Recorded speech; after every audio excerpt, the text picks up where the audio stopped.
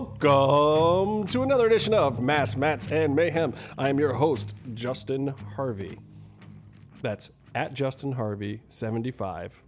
I paused a little bit because the mood has changed. Dude, can you do like cane lighting? We've got like a light show going on in this place.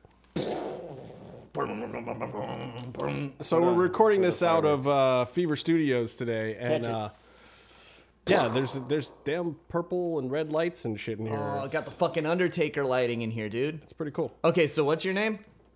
Byron Fever at Snapchat, Venmo, What the fuck is Venmo? PayPal, Are you asking for money? Instagram. I told you about I'm hitting not up people asking, for money. I'm suggesting. Yeah, all the social media. PSN, you're Byron Fever. I'm too, on right? PSN. If you play on the PlayStation Network, you can find me. And See that he's never on? next time I log in the next month, I will accept your friend request. I don't think it's in the next month. This is Casey Nielsen at Lucha Gringo. Is that at Lucha Gringo on Instagram? No, What's your that's someone else, actually. Oh, that's the real one. Yeah, I don't have an Instagram, and someone else took my name and That's made it still their messed up. Instagram. I know we talked about it last week, but it's still messed up. It's weird though because I don't know who came first. I haven't seen any documentation. I Come don't. on. I don't care. Oh, look, as much as we want to hate on Casey, he came first. I've had that name since 2007. bitch. Typically that's true.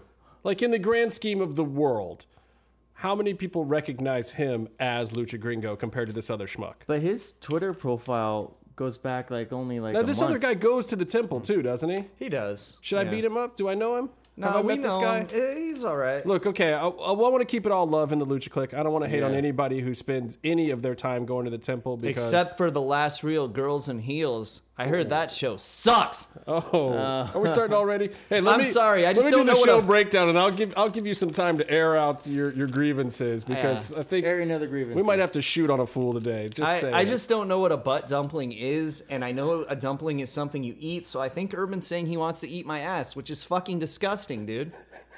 I don't think that's. It might have been. I don't think it was, but I can't rule it out. I don't like dudes, Urban.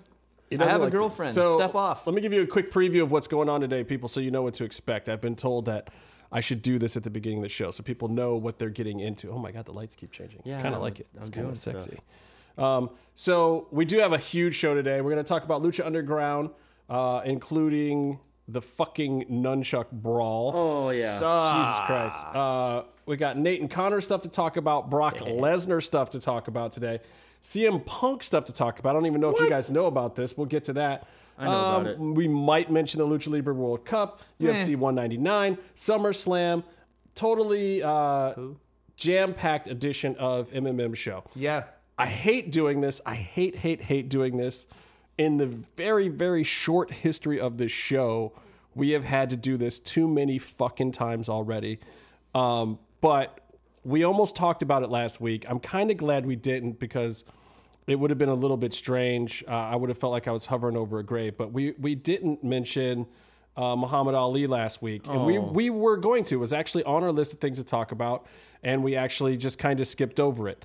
Now we got another one to talk about, But too. yeah, so we'll get to that one. Yeah. But first, the greatest. Here's what I got to say about the greatest. I grew up a boxing fan because of Muhammad Ali, and stayed a boxing fan once I learned about Cassius Clay. And something about the persona of Muhammad Ali, especially when I was a kid, and he loomed larger than life. And I don't know if I understood all of it or not, because by the time Muhammad Ali came into my consciousness, he was already a hero. But the thing I want people to remember is this wasn't a guy who was a hero because he was trying to be a hero. This was a guy that bucked the system, did everything the opposite of what would have been looked at as being a hero at the time, and turned those actions into being a hero. I mean, people still hate on the politics of Malcolm X and some more of the militant and progressive black ideology of the time, but not Muhammad Ali. Nope. He took all of that ideology and made it about who you are as a person. He made it about personal identity. He made it about world issues and didn't make it just about anti-government sentiment. He didn't make it an anti-white sentiment. He basically empowered black people by saying, this is who we are as a people, and I am out here willing to stand up for it, fight for it almost literally in the ring, to the point where he made other guys look like bad guys that weren't even necessarily bad guys. And he talked shit. He was big. He was bold. He was brash. He was James Brown of combat sports. He was that to my whole generation. And from the time I was little, he was already there and it was already established. So I feel like I have a debt owed to Muhammad Ali in the fact that I grew up in a world that was just slightly better because of everything he did before I even got there. So to Cassius Clay, Muhammad Ali, brother, thank you for everything that you put into the sport, that you put into life, that you put into social consciousness and awareness, because it paid off for a guy like me. You guys want to say anything about the greatest? Hey, you know, we wouldn't have MMA maybe without Muhammad Ali. A lot of you guys have probably heard about the match he had with Antonio Inoki. And oh yeah, awesome story. Though. Yeah, shitty match, awesome story, but it was a shoot. And the reason it was a shoot is because neither guy wanted to put the other guy over. Yeah. So you got these I mean, guys. why would they want to, though? I mean, these guys were both superstars in their own right. Right? But you're protecting your business. You're fighting for a lot of people. But Inoki was a guy that would pay a guy a lot of money to take the fall to him that was a legit martial artist. And that's how he built his legend in Japan, basically. So he would have everyone from like legit Olympic wrestlers from Russia to motherfuckers from like, you know, real martial artists jobbing to him, right? That didn't happen with Ali. He didn't want to have any of that shit because he's fucking Muhammad Ali. Right. So you have Inoki, you have Ali, you have this weird standoff. Judo Gene LaBelle's the fucking ref. Yeah, that's so awesome. Yeah, and it's like this helped wrestling out around the world because in the United States alone, like every territory had their own version of that show. So they would show that match on closed circuit television and then they would have their own promotion doing matches before it. Oh, that's cool. Yeah. Did you hear about the story that was going around Twitter from was it Freddie Blassie's book? Yeah. About him and Vince Jr. Yeah. That I actually my favorite Muhammad Ali story is from Flair's book about Korea. Oh, That's yeah. I see. Now I love the Korea story too because I don't know it. Because okay, I've got it right basically, you know, oh, you can go ahead and Yeah, relay yeah. it because this is a great story, and to me, this is exactly what I was talking about. It shows who Muhammad Ali was as a man, even further down the line when he was a little jacked up from the Parkinson's and other stuff that was going on with him. Yeah, Go this ahead, is tell this the story. is It's a good story. direct from like my Facebook post. So this is my telling of someone else's story, but back in 1995, pro wrestling legend and weird dictator lover Antonio Inoki. This is true. He was like bros with Castro and shit. There's someone at your door, Byron. Decided to do a wrestling show in North Korea. Brought wrestlers from around the world to appear, and brought his own old opponent Muhammad Ali along. It was pretty fucked up. You know, they told the Koreans that the whole thing was like a shoot. So they're expecting pro wrestling to be a legitimate athletic competition.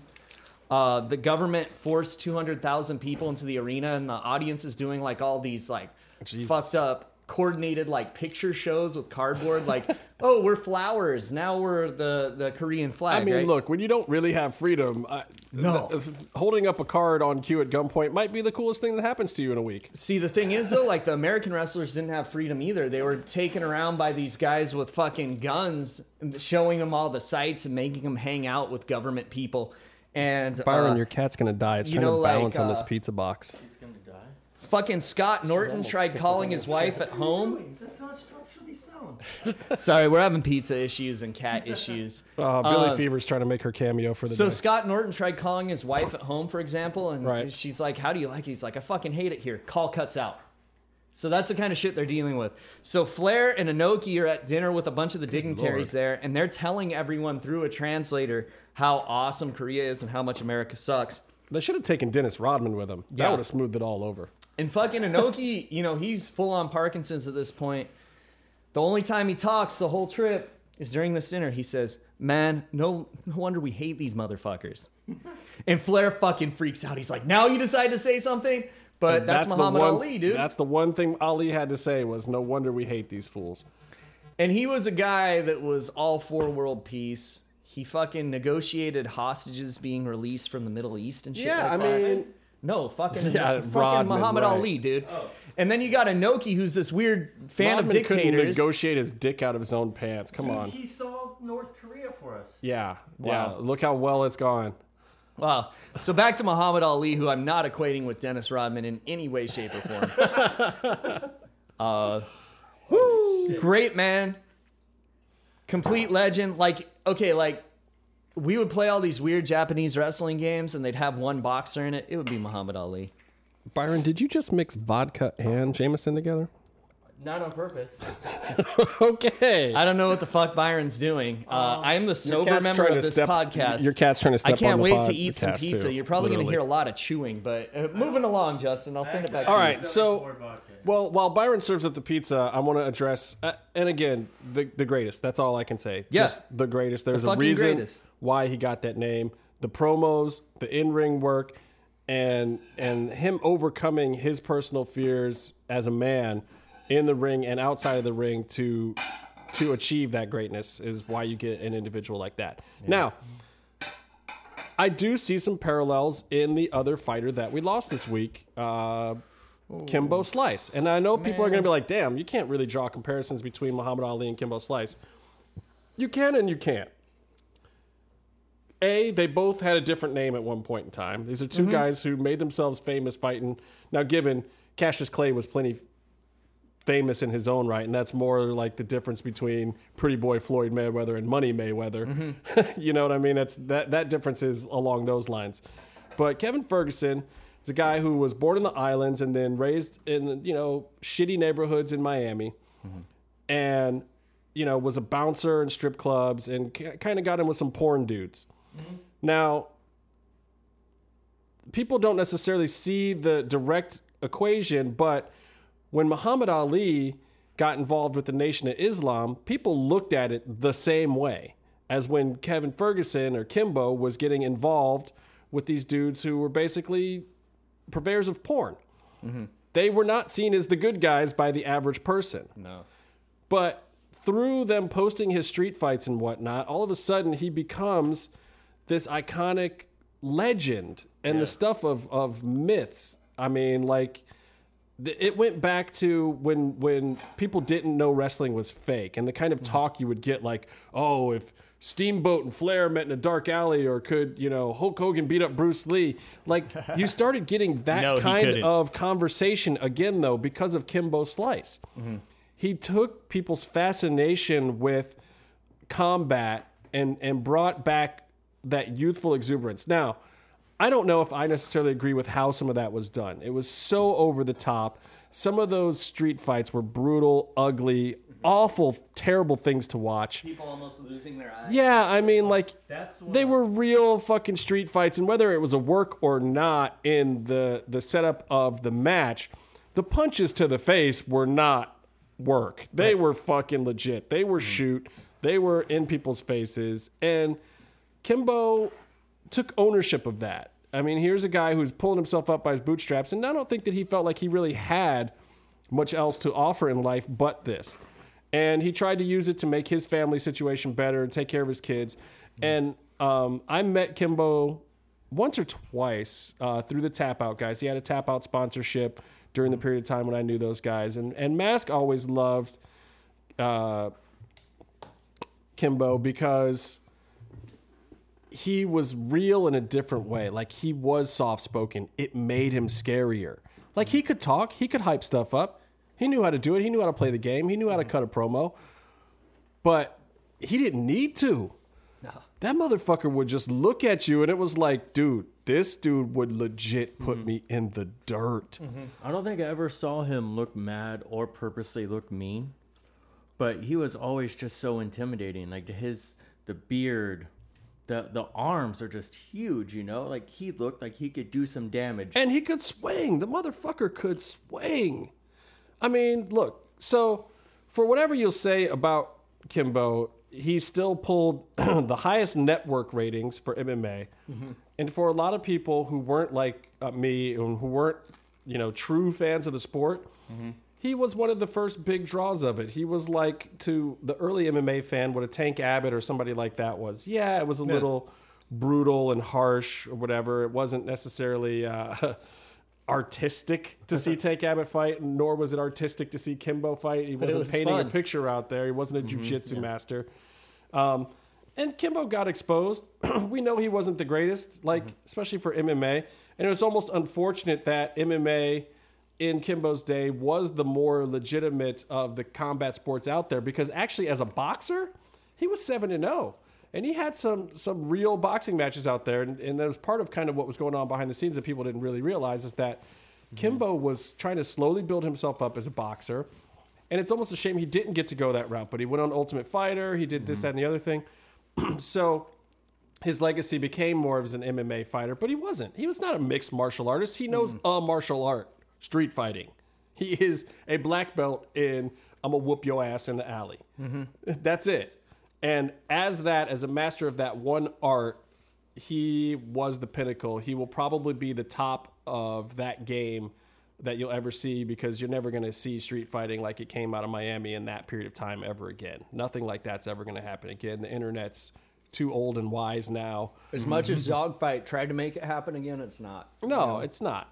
So anyway, rest in peace to the greatest Muhammad Ali. Rest in peace to Kimbo Slice. For those who haven't heard, it was officially heart complications, heart issues. He was in the hospital for a while. He was on a transplant list. They were supposed to be trying to take him to Cleveland, my hometown, to Cleveland Clinic, to get him a heart transplant. He didn't make it that far. There's a lot of rumors and speculation out there that a combination of cocaine and steroids may have had complications with it. It's all unconfirmed, though we do know he popped hot for PEDs after the Dada 5000 fight. Yeah. That was overturned as a no contest. A lot of people didn't even realize that until he died, because that news I didn't wasn't even hear that widely until spread. he died. Yeah. But the story of that was Dada having like multiple heart attacks. and look, Right. of the two people to die, you didn't expect to open up the internet and see that it was Kimbo that died. I mean, it was like, if it had been Dada, everyone was like, yeah, that fool blew up his heart. Yeah. But, Kevin might not have been living the cleanest lifestyle, but he was trying to do right by his family. He was booked for a fight that was probably going to get canceled anyway because of some of the complications he had.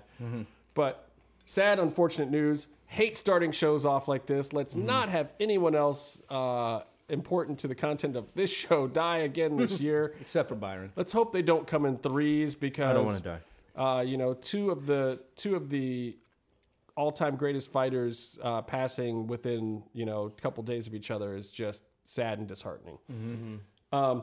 So to kind of get myself out of that funk, Cleanse our palate. to cleanse our palate, I'm going to ask Casey a question. Sure. Why are the heels hating on you, man? I don't know. Casey, what did they say about you, actually? I didn't hear. Could you They tell call me me- specifically? They call me a butt dumpling, which, again, I already said this. I don't know what that means. Well, I'm sorry, it's got some pizza. Does that mean my ass is delicious like a dumpling to you, Urban? Maybe it's like I'm disturbed by this. Maybe they called you one of those things that, like a dumpling that fell out of a butt. That would make sense to Then he me. could just call me a turd, dude. All I know is that my homeboy Ed was right about you guys. What did Ed say? He said last real girls in heels suck. I don't know. They don't really look like girls. I mean, J-Man's kind of got that Janie Lane looking thing going on, with like a mountain man crossed with Janie Lane. What a timely reference there, Justin. Jesus Christ. I'm just saying. All right, Lucha Underground. A very Could have at least done interesting- Shannon Hoon or something. Jesus. God. Oh. I don't know. I don't really have a huge problem with everything they said about you, Casey. And I also feel like through all the shout outs and the all the people they were putting over in their podcast, I was the only one that used the actual Twitter handle. They did get your Twitter handle right. They got my Twitter handle. They even crushed Large L Butcher. Yeah. Like they were. Follow him at large. Large butcher. Large L butcher. Look, he does have a t-shirt shop up, and he's got some dope stuff. In fact, I want to get that bull one. I got to order that this week, and I got to order Vinny's shirt too. Gotta The get Massaro Vinny's shirt is the dopeness. And Heel's got some dope merchandise up too. Yeah. We might have some merchandise eventually, but at the same time, we're just happy you folks are listening, and we hope you're entertained. And I don't really care if you send us money or not. We're not trying to make this into something that gets us mansions in the hills or anything. We live in Los Angeles, so Speak for your fucking there's- selves. Yeah, but there's no amount of money a podcast could make that could support our Los Angeles lifestyle anyway. So That's true. why bother? Dude, But you like- guys not have Like you a guys podcast not might be seen able to Jim support you in Sterling's Tennessee. Patreon? But This guy makes like $5,000 a month just from Patreon people for his fucking podcast, don't man. know. Well, I mean, I used to make $3,000 a month on a website, but I had to split it with a bunch of guys. yeah. And that was 10, 12 years ago. I think it's worth it just to get all the fan mail, all the questions, all like the handwritten letters that we get from our listeners, and that just makes it feel like it's worth it, you know? I liked when Ricky Morton from the Rock and Roll Express came to my house and said, "Brother, I really love your podcast. I don't have any of that technology shit to tell you, brother, but your shit's great." And then he did the "I love you" sign with his hands. Snuka? No, Piper? fucking Ricky Morton. Morton. Jesus Christ. Anyway, He did that. Byron doesn't even know who that is. so I'm going to get into this episode of Lucha Underground. Interesting episode. Let's kick it right off talking about this Lotus angle. This was, to me, a very interesting way to announce to the world that Ultima Lucha Dos is coming. Yeah, it's the first mention on the air. This is the first mention. But I think this is kind of smart because it's basically like, look, it's an interesting match in the fact that we haven't seen Lotus do a lot in ring to the point where, like, didn't Vamp or Stryker even comment when she came out to ringside with Dario today about, like, oh, who's that? Yeah, we had, like, as much as we've seen her on the show. Oh, no, she was in the temple in season 1. Right. She was just around, Yeah. though. She showed up and, like, watched everyone for a minute. Yeah, But and they then even she dressed explained, up like, as crew oh, for we the haven't show. seen much of her. I wonder why she's out here. But so Yeah. I kind of like that they keep that backstage and front of house stuff separate. But anyway, I think that this was good in the fact that if you're going to try to get this match over at all, put it in a pivotal spot. Don't make this like the third or fourth announcement about Ultima Lucha. Make this the first one because you get a double pop out of it. A, it means people are excited like, oh shit, so the format of Lucha Underground is that we're going to get an Ultima Lucha at the end of every season? Because this is the public's realization of this. Like, given we knew because we were at the motherfucker, but Yeah. Yeah. this is the public realization of the fact that, hey, Lucha Underground's kind of following a thing here. This is our WrestleMania. And you get the pop out of, oh, shit. Like, Lotus hasn't been in the ring before, and now she's going to take on someone who is clearly fairly adept at in-ring performing. Former Trios champion. Yeah. So, Dragon Azteca or Aztec Dragon. It's one of the major storylines in Lucha Underground. yeah, the now old somehow blood she feuds. has worked her way into it. And that storyline here, Dario's kind of pushing it back on her that Dragon Azteca killed her family. It's so funny. I 'cause almost forget where that story started. That Yeah. was a long time ago Well, when that storyline started, right? it started Season 1.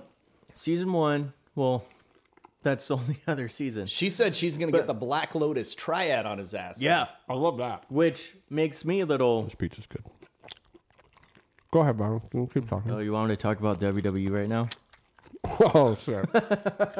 Not yet. Save it. All right. Well, I thought that was my cue, hearing you eat food. Talk about Lotus. No, but it started when she got him cornered, or she found Matanza, just like Dragon Azteca Jr. found Matanza, and she's like, "Well, I'm going to go kill this dude." And Dario's like, "No, he didn't kill your parents. That Dragon Azteca guy killed No, your dude. parents." And she's like, "Oh, she was in the thing. She No, was locked dude. up." At first she started showing up. Then you're like, why the fuck is she showing up, Yeah. right? And then she's like, I'm looking for Matanza. And then Dario's like, I don't know who the fuck that is. And then so you're wondering, who the fuck's Matanza? And then we see Matanza. Yeah. So we're like, oh shit, that's Matanza. Well, we see that the guy in the cage is Matanza, right? Right. Then we find out that he's fucking Dario's brother. Right. Later. So like then it's like, whoa, fuck, dude, this is getting like really intricate. And then she thinks that he killed her parents. He says no, Dragon Azteca did, and she just believed him. Yeah, that's the thing that stands out to me. All Dario said was, you know what? It wasn't the guy that you've thought your whole life. It was this other guy. And then Black Lotus just goes, that sounds cool, and kills the new guy. Yeah. But that's amazing power of Dario Cueto, right? Yeah. And then this week she's like, wait a second. How do I know you're not lying? And Dario goes, you can tell I'm not lying because I'm not lying to you. But Yeah. Dario can't have Basically. ever been worried about Black Lotus taking out Matanza. No. So is he just funning her? I mean, is he just... He thinks it's funny. But this is how baller Dario is. He's got this girl to work for him. Yeah. His brother killed her parents and now she's his bodyguard. And she probably, clearly like, cleans his has house and shit, too. Underworld, mafia ties. Well, Now- depending on what you think triad means. No, okay, so triad. Maybe she's polyamorous or something. Well, triad in tri typically means 3. Now, the triads was DDP 3 and Canyon and 3 gangs Bam that Bam came Bigelow. together, right? uh-huh. But, this could just be 3 people, or it could be... Now, what nationality is she supposed to be here? So are we talking Japanese? We're talking Yakuza stuff here? I feel We're very talking- uncomfortable trying to Yeah. But what I'm saying is triad typically does not refer to Japanese underworld activities. It's typically Chinese. Chinese and Korean. Yeah. So what I'm saying is obviously she's not portraying a Japanese Yakuza type angle at this point. Do we Or need maybe to, she is. Casey is throwing his hands up like, I don't know. do we need to DJ, watch? you might need to clarify this for us so that we don't make some inadvertently racist comment. What nationality is the Lotus supposed to be? somewhere? Yeah, because we had enough of those last week, so yeah. Do we Go do back we and have to listen it, watch folks. like a weekend marathon of El Rey kung fu movies? to Dude, get I was the telling rep- you to do this when we were getting ready for the podcast. But is that- they had is a that- 36 chamber marathon on. Is that how we're gonna Oh, get good. the backstory on the triads? Is we have to watch a bunch of movies on El No, Rey? dude, it's DDP, Canyon, and Bam Bam Bigelow. Remember when they were at Ultima Lucha Dos and they helped her in the match? Oh shit, I MVP'd it. God damn it. MVP Japan. That's terrible. MVP'd myself. So anyway, we've talked about it enough for an opening segment, but I like how they introduced Ultima Lucha Dos. I think I like where this is going with the Lotus segment. I don't know how the in-ring is going to go for her. She doesn't strike me as being as an accomplished a wrestler as Dragon Azteca. yeah, so, but you or know, see if you she can only work need his- one wrestler to be good in a match to carry the other person. I mean, Well, How's he gonna pizza DDT her? She can't pick him up. just do it as a shoot. Shoot the pizza DDT. Well, if nothing else, I'm interested to see the match. And talking about interesting matches, this is something else the heels got on you guys about, even though they said the MMM show. Shout out to the heel sucking. I Those love you guys. fuck Keep it yourselves. up. I love it. Keeping these guys honest on this Fucking very dicks. topic.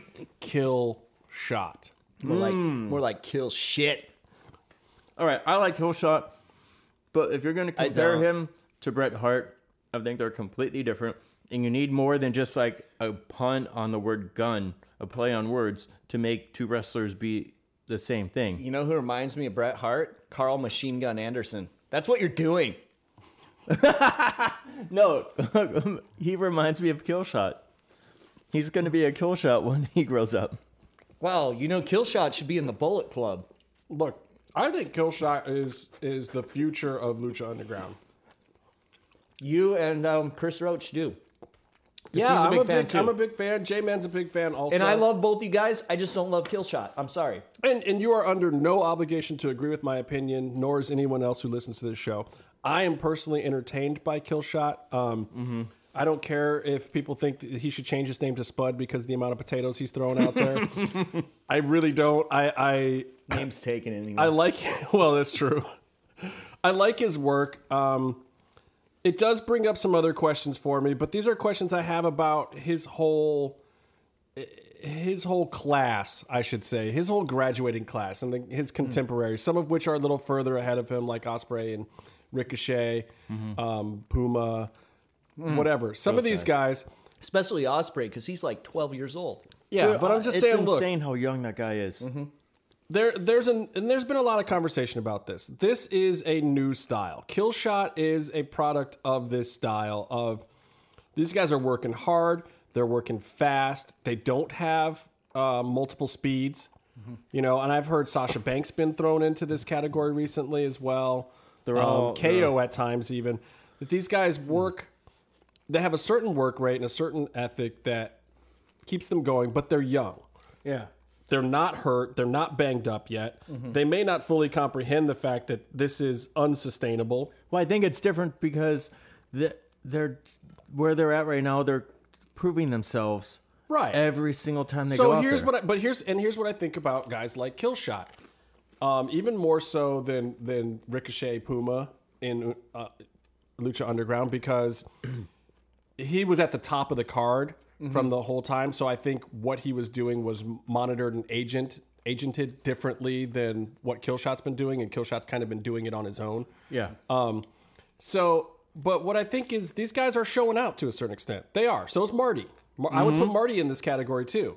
It's working better for Marty for a lot of people because he has more of a traditional wrestler's physique, which is part of the gimmick. I mean, he's a bigger guy. He's a little heavier set, though. He's actually in pretty good shape. Marty, You see him in street clothes, and he actually looks like buff. Like, he might fuck you up. From season 1, he even tweeted about this, and then Stone Cold replied, "Good work."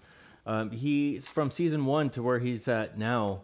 I mean, he's really gotten a much better visual shape. You see how Byron got the WWE reference in there, right? Who? Stone Cold. Get off of Vince's. Dude, Get off of Vince's nuts, you son of a bitch! longest reigning TV champ in WCW history. Stunning. I don't even mind it. I'm just like busting your balls, dude. It's funny. I had hair then. I didn't say tough enough. So, well, look. Here's the thing. And there's not a whole lot to talk about with this match, which is why I'm giving Killshot his due in other fashions. I think that there is this level of flippy shit thing that's going on. Like, you watch the Ospreay Ricochet matches. Loved it. Fuck you, Vader. 15 out of 5 stars. But Vader's point is, look at the no sells. Look at how moves don't hurt. No, but there's a little something to it. Don't get me wrong. I do not agree with Vader because of one simple thing that I think Vader is not thinking about, which is the simple entertainment factor of it. Wrestling over time changes. You know, when Ric Flair and I don't know, all those dudes back in the day, Buddy Rich, and just coming out with crazy flair and style. Woo! And taking over the shoot wrestling style and making it this more talk to get them into the seats kind of thing. Yeah. That was a big change that the old timers hated. Byron was alive during that time. Then you had, Attitude Era. alive. People hated that. And, wrestling changes. So to him, I will say, look, these guys are the new breed. But if there's something to inform their process and what they're doing and bringing to the sport, and even in Lucha Underground, I think that guys like us and other people who have podcasts and other people who are vocal about the products that are out there do have a certain responsibility to say what parts of it aren't working. And the question becomes, I like Killshot, but you guys probably think he's too stiff at times. I know people who like Ospreay and Ricochet, but at the same time, I feel like Ricochet, especially in the Ricochet gimmick more than anything else, doesn't sell. I don't like how there's 15 huge, super flippy fucking moves in the middle of a match, but there's no sell on any of them. It's like, okay, I get it. You guys are athletic. You guys can do Cirque du fucking Soleil. I get it, and I love it, and I appreciate it, and I like watching it. But hey, for 30 seconds in between your Cirque du Soleil fucking high spots, can one of you guys act fucking hurt so I think that I've seen something here? Yeah. That's my comment about that shit. And I feel like Killshot gets a little bit of that heat also. Can I do my favorite Vader quote of all time that I used to call my friend Jared and leave it on his answering machine? Can I talk over Casey and interrupt what he's going to do and do something that's more or less pointless? Yeah, I agree with all those things. I'm fine with that. You gonna talk about WWE again? No, I didn't have anything. I just wanted to interrupt your momentum. Okay. Well, now Vader, when he lost his mask to Kane, they had a mask match, because you can't see all of Vader's fucking face. He lost his jockstrap. Jim Ross goes over, Vader, Do you have any comments on what just transpired? I'm nothing. I'm just a big fat piece of shit. I'd like to apologize for what Vader just said. That was on TV. Yeah, it was great. What I think is awesome, aside from the fact that Vader on Twitter is functionally illiterate, is that Is that Sid's Twitter is so much smarter than his? Dude, whatever. I love that the old timers are trying though. Come on. I Dude, love Sid and Razor are awesome on Twitter. Sid is like your uncle who parties. But the Bucks, the one with the weird hair, posted a GIF of a Vader match. Was like, this is like old. None of the Young Bucks have weird hair. Oh my god. You're like calling them out like they're guys in One Direction. What the fuck? None of them have weird hair. No, but their Twitter handles are personal, but the actual name that shows up it is still Young Bucks because they're such a tag team. But one of them posted like, here's what what real wrestling used to be and should be, and it's this a GIF from an old Vader match where someone who Casey probably knows did a top rope like sunset flip thing, except he pretty much just superplexed himself, overshot Vader. Vader stepped back like 3 steps, and then they finished the spot, and it was just horrible and lame, and that ruins the business. Well, okay, and I don't disagree with you. I'm sure Vader punched the fuck out of him for real after that, though. It was WWF, so he was a giant pussy the whole time. But here's the thing. This match illustrates to me how you fix what those complaints are. How you fix the shit that Vader's talking about. How you fix the shit that Vader's talking about is you hire guys like Chris Roach and Krista Joseph. This is how you fucking fix it. This match tonight, a double count out before the match started, this is how you fucking rein it in. You don't hear people talking the same shit about Prince Puma that you hear about Ricochet. When he's out there doing the Ricochet gimmick, he's on his own. And guess what, guys? He's over fucking working the gimmick. I'm not saying Killshot hasn't probably done that a few times. But I think you put a little bit of a leash on it. And the thing is, there still has to be storytelling. If they just go in the ring and do awesome flippy shit, it's Cirque du fucking Soleil. I can go to Vegas and sit down and buy a ticket and watch that if I want. I watch wrestling because I want to see a story, and that story is supposed to convey that on this day, under these given circumstances, these 2 motherfuckers are going to get in the ring and show me who is the baddest motherfucker of the 2 of them. Now, if they do that with flippy shit, cool, but it can't just be a coordinated acrobatic routine between the 2 of them because that blows the overall gimmick of the entire product. You have to give me a storyline of why these guys are fighting and that still, if it's pretend or not, that they're still fucking fighting. Yeah, all the in-ring work is infused with character work. Yeah. And it's infused with story. So everything, like the cliche goes, has a purpose. So we started with Killshot and Marty, right? And Marty's cool with Killshot knocking the fuck out of him. I think Marty likes having people hit him as hard as he fucking can. Oh, yeah. I think that's the only way he can get an erection. Here's I love it though because the kid bumps. Oh, my yeah. God. Speaking of he's erections, he dude. just bumps. That fucking announcement at the beginning when he's creeping up on Melissa and she's like, Marty that was the creepiest one yet. Like you heard Melissa gag. You think he junked her? He might have.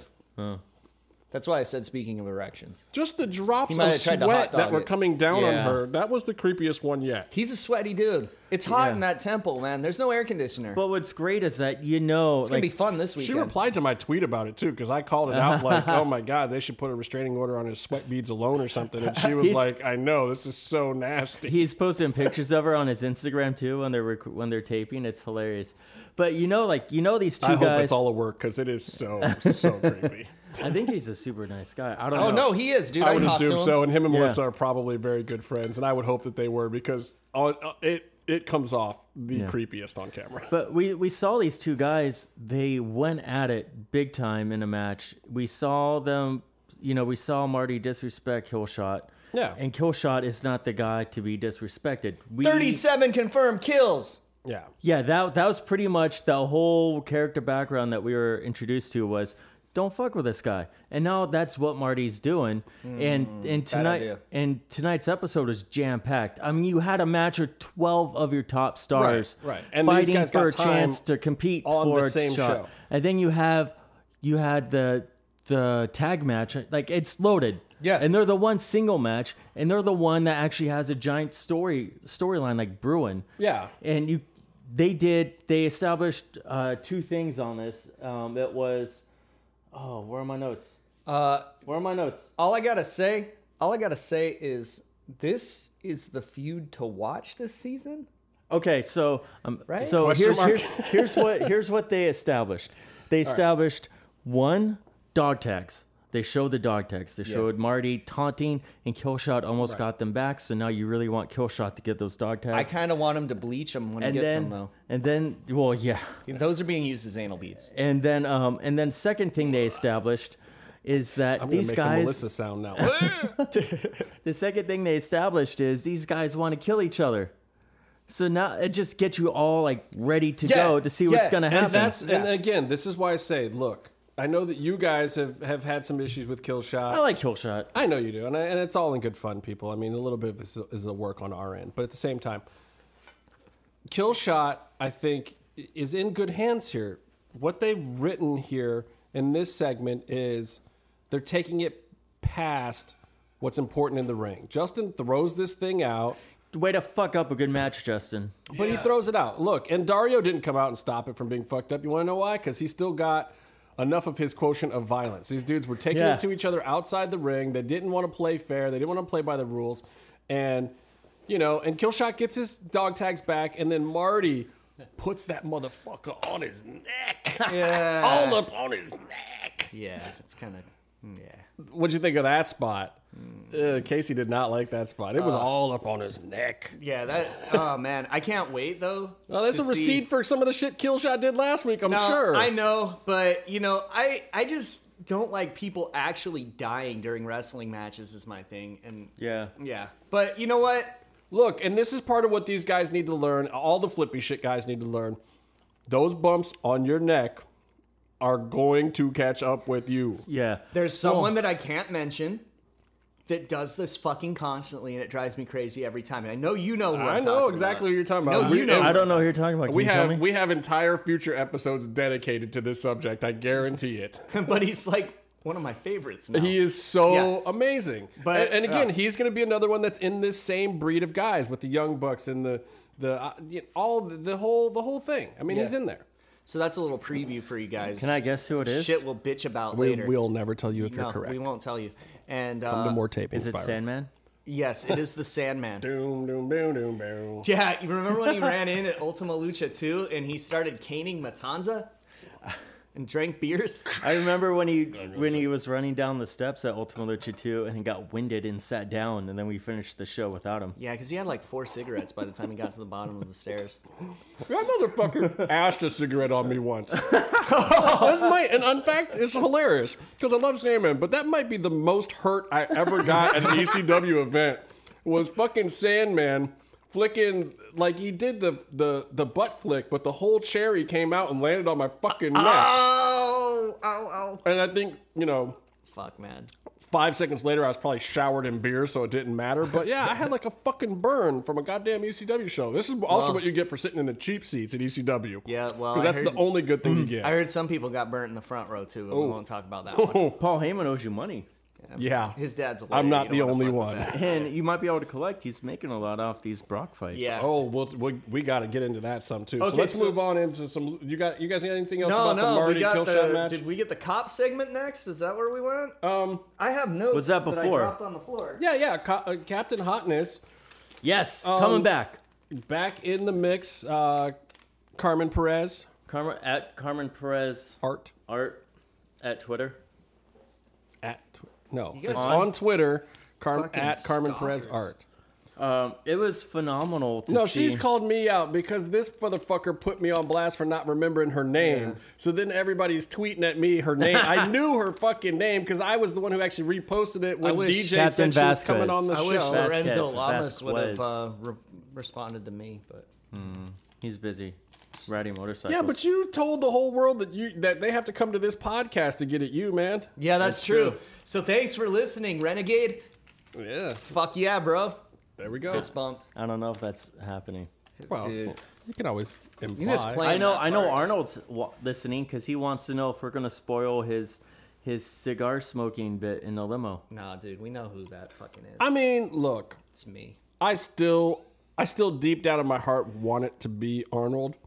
I don't know if it is because I feel like they would be teasing it more on the show if it was because How it's so huge. How great would it be if it's Arnold in a limo and he I shows don't up and he know. goes, Dario, I need a new lady to stand next to me while I fire people. They're not. And he They're not gives her- teasing it and then enough he- now, though. and then So I he- feel like it's going to be something way lamer than And then that. he gives him Melissa, and then it's like, and then it cuts to the new season Let's of not- The let's Apprentice. not call Apologize. things lame before we see it. I because- apologize to the writers now because I feel like we made it seem like it was cooler than it's actually going to be. Oh, dude, it's gonna be so awesome when it's Big Rick. I don't know what you guys are talking about. I don't know. No, man. but Big Rick, but the head is just going to be a flap of skin because the skull's gone. Yeah, no, they didn't take his skull. They ripped his heart out. In the No, his Big Rick, his skull is in the well, chair. I'll tell you who it's no, not going to dude, be. those It's skulls not. were small on the chair. They only kill babies. And I figure it's because Katrina's shrink been the alive heads. for so long that not she's had a lot of babies. abortions. So those fetus skulls are what made the throne. You're welcome, audience. Where's the leave You should run convers- for office. I would Where's- vote for you. Where's the leave conversation button? Oh my god! I can tell you who it's not going to be. It is not going to be Face from A-Team because he's not even the one that smoked cigars. It's not Byron. going to be. Is it face? It's not going to be Hernandez. I bet it's face. And for those who don't Get know what we're it? talking about, Byron actually called it out as being, what's his face, Benedict.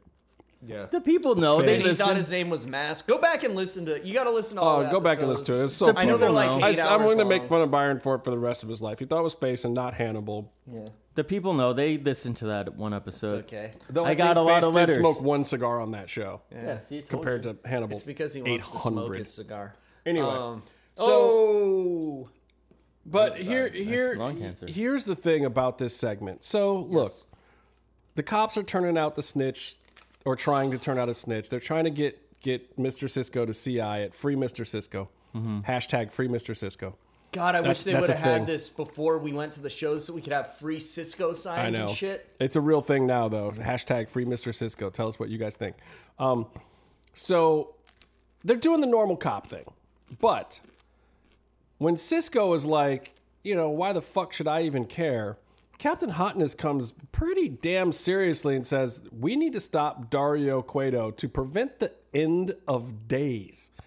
She says the fucking end of days. This So, is okay. coming from a cop. So she knows all the Yeah. supernatural shit's happening, which is a question we had since they started doing these cop segments. She's trying to stop some serious fucking Golden Child level shit from going down here. Yeah. His brother is infused by a god. Now, we all think that's kind of fun, and he gets to wrestle really good, but there are implications beyond winning a championship belt. You know what also there are implications to? What's that? You ever see the movie End of Days? Yeah. Who did it star? My favorite bit from that movie was when Arnold was thinking Not about gonna be his... You guys are making this so much worse for me. I know I said it was Arnold, but it's probably not going to be Arnold, and I'm going to look like a big giant idiot. And I'm it's just not glad that we Arnold. said it first, and J-Man copied us. Yeah. And but here's my It's like we had the podcast first and then they made one. good match. Here's my favorite that's part totally of not End of Days. I saw it in the theater, and Arnold's looking in the snow globe. Aquinas. I don't know what that means. Looking for Thomas Aquinas. I don't know what that means. Who's his daddy? What does he I do? don't know what that means. So I don't Arnold do a is good Arnold impression. Arnold's looking in a So snow fun. globe, and it's like a close up of his face, which is not a good idea. And he's looking at the snow globe, and then it flashes back to when his family got killed by like police people or whatever special. I don't know. Can you chew into the mics? And then and so he's thinking about his family, how they were murdered, and it cuts back to him looking Pepperonis at the are good. snow globe and crying. It's supposed to be a really sad moment, but it's a close up on Arnold's face when he cries. And one guy in the theater goes, and we all started laughing. It was great. That's great because it was saying that the whole movie up to that point was his imagination and that Arnold was autistic, like saying elsewhere. You guys are crazy. All right, so listen, about this segment. Here's the other thing that worries me a little bit. I'm a fan of Captain Vasquez, Captain Hotness. It's great to have one person who can Where the act in fuck this was scene. Lorenzo Lamas, right? That's what you were saying? Don't forget the implication here, though, is now because of Joey and Cortez's antics, they've brought this guy in, and whether she wanted to or not, now she is still pursuing the case against Dario after she was told to lay the fuck off of it. Yeah. Yeah. Renegade's going to be pissed. son. Renegade said that his big money backer, that the guy in the limo basically wanted her off this fucking thing. Yep. Is Captain Hotness going to get killed? She's getting close. She's getting too close to Dario. Dude, you know who's going to get too close is fucking Cisco. He's got to wear that wire. While he wrestles. And don't forget, Dario is wise to the fact they even showed us in the previously on segment, and you know how previously on segments go. They don't show you needless things. Right. They reminded us about the fact that Dario knows that there's a mole. So there. What do you think? What do you think Cisco's thinking right now? He's about to turn over on Jefe. I know who it is. And Jefe's already had his brother kill their other buddy. Now, look, I'm not trying to stereotype it all, but a lot of Latinos are Catholic or very religious. Yeah. I feel like Mr. Cisco is a little bit of a mama's boy here. And as soon as she says end of days, it's like, you know, there's evil shit going on that's above street level evil. Yeah. And now he feels almost a religious obligation to help in this, to bring down the evil spirits that are controlling Dario Cueto. I think I'm too white to go along with the Mexicans are in a witchcraft story. But I'm not saying he's into it. I'm saying that he's, I he's get it. very anti the evil spirits. I get it, but I think that of all why else would he ask that question and all of a sudden be interested when she says end of days? Because he lit up when she said that. That was like what convinced him. No, I think like anyone would be like interested and want to know more about that story and that theory. Dude, I'd be so But you excited. wouldn't wear a wire for it. Right, but my concern You wear is a wire when somebody's like, yeah, we'll get you out of jail time, or yeah, there's some money to be made, or yeah, your street level thug buddies are just gonna rat you and your mama out. Like, they didn't come at him with any of those angles. They came at him with help us prevent the end of fucking days. No, and then you go like, nah, fucking let it happen, because then I have an excuse to do all the Mad Max shit. Any cynic, cynic would be like, yeah, let that shit happen. I maxed out all my credit cards. So bring it. Dude, I just want to wear spikes and face paint and fight with cars. What about Bale? Like, of all the He's people, or they haven't seen him in a while, but out of all like the people in the temple that are gonna be afraid of standing up and like double crossing Dario, it's gonna be the two people who are in the room to watch Jefe's brother not eat, but smash Bale's face into the bars until he was just kind of a liquidy gel. Yeah. I feel like Byron's ruined this segment for me now, but by bringing up the sad moment that was Bale's death, and I think we should. I'm sorry. I know that cuts close to you. I know. I was We already really did sad. 2 rest in peace this week. I can't give a rest in peace to Bale this week. Yeah, it already happened a can't do while ago. It's been about 2 years. A year. All right, I'll move on because I've talked about this enough. And god damn it, Nunchucks, motherfucker! you got knocked the chuck out. Oh, Good match. Shit. Dude, we got Cowabunga references. We got Casey involvement in the match. Okay. No, Cut from television. Here's I'm gonna, what. no, wait, stop. Hold on. Who's Casey? We can actually talk about this now. Yeah. NDA There's no is spoilers. Done. So, we need to discuss the actual workings of this match and how Casey fucked it all up. Okay, I didn't fuck up. I didn't fuck up shit because this Now, wasn't supposed to happen. everybody go into the match. Jack and PJ get the first set of nunchucks, and all that happens, and then it works its way around. We see that Drago's Bruce Lee all of a sudden because he's yeah. got some real nunchuck skills. And he knows Drago's what- been he doing knows that since day one. I know, but we're seeing it like in the temple. He's out there with the nunchucks doing the flashy shit. He killed He's Hernandez good. with that shit. He's He good did. with fucking nunchucks. So then we work up to the other side, the same spot where Matanza crashed through the fucking roof with Mil Muertes. Yeah. This is a super high spot, a place where Angelico jumped all the way off into the ring. We're going over to High Spot Central. There's nunchucks involved in this situation. Yeah. Jack doesn't have any nunchucks and he's being attacked. What do you do, Casey? Okay, no. What happened is Jack dropped the fucking nunchucks off the top of the office. So what is happened was So what had happened was He was getting ready to attack Aerostar. Aerostar kicks him. Jack throws the fucking nunchucks down to the floor. Yeah. Was that supposed to happen? No. Well, I mean, who knows what's No, supposed to okay, happen. you know what? No one told me. What I'm thinking is they were Casey- doing their Casey- thing, and Casey thought he was bigger Casey, than the show. when and you're a tried to fan interfere. at a wrestling show, are you supposed to help the heels? I wasn't trying to help the heels. Jack Evans said, hey, throw him to me. And I said, I'm not going to throw him to you. And then Aerostar came up. And I tried to throw him up, and I fucking missed the first time. How'd you miss up? Because they didn't tell me ahead of time, and I would have. Nunchucks are unwieldy, dude. But Because they're how- like two sticks strapped together. You're That supposed to shit's hold hard both of them together and do an underhand toss. How'd you miss like above you? You just throw them up. No, it was like up and like over. The general direction it's of up up and over. is a pretty central target. I mean, it's just up. No, I think that Jack almost caught him, and then he dropped him on purpose, Oh. so he wouldn't have been the one catching him. And then I threw him a second time, and I threw him, and they sailed over Aerostar's head. And that's the shot that's in the episode that Matt Stryker said I was trying to help Jack Evans. I was not trying to help Jack Evans. Stop trying to make me a heel Matt Stryker. But I thought it was cool that, it got thrown up by a member of the audience because it felt like the video game Pit Fighter. Yeah. Yeah. What was kind of funny about that was Stryker commenting on someone else trying to throw a weapon in the temple. Oh, a zing. Yeah, see, heels, last real heels do not have the market Hot cornered dog. on Botchmania.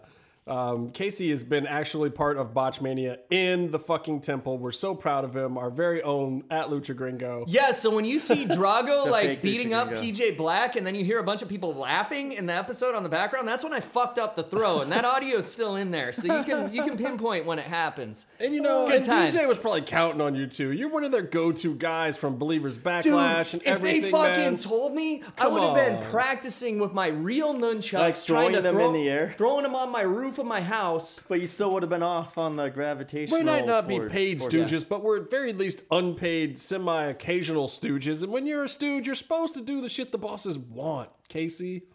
See, I think maybe Knox was gonna do it, but when he saw that they were at my feet, he kind of nodded when I picked him up because I would have handed them to Knox if he held his hand out. And What people, you should have done was you should have grabbed them, then handed them to the person behind you.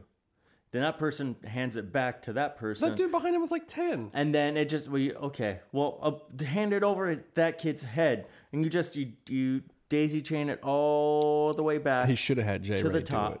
I'm just saying, J Ray should have done it. J Ray probably should have. J Ray looks like he's J coordinated. Ray does not throw like a girl. Yeah. Dude, I want to see you guys. I'm going to bring some fucking nunchucks, and we're going to see who can throw them at a target. All right, that's it. Official Video nunchuck podcast. throwing contest. That's- will happen. We'll post it somewhere. We'll Vine it or something because it's only going to take 3 seconds to show it. And those The rest of these nunchucks guys were throw like a real and girl. oak hard, and they made all of those sounds that you saw on TV in real life. So don't anyone say they were sweetening the sounds. Fuck you. I heard it. I will bring review- some nunchucks next week, and we'll And I'll we'll hit solve Byron this. so they make the same sound as on TV because I see all you motherfuckers saying they sweeten the sound.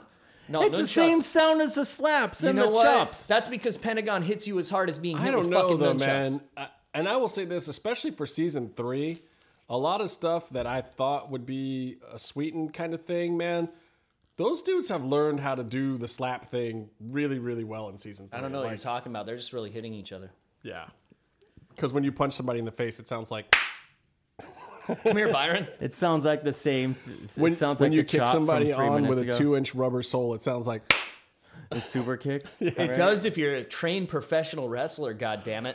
Or if you're wearing jeans, there's like more bass in it. I've had enough of this kayfabe breaking on this Chuck fucking Norris podcast. karate jeans. Okay. How about when okay, Stryker, everybody back in character. How about when Stryker was doing like one of those New Japan pay-per-views, and he's like, "There's no leg slap in here." Yeah, that was fucked up, and that was actually the Triple Mania pay-per-view. Oh, that he Triple said that. Mania. Yeah.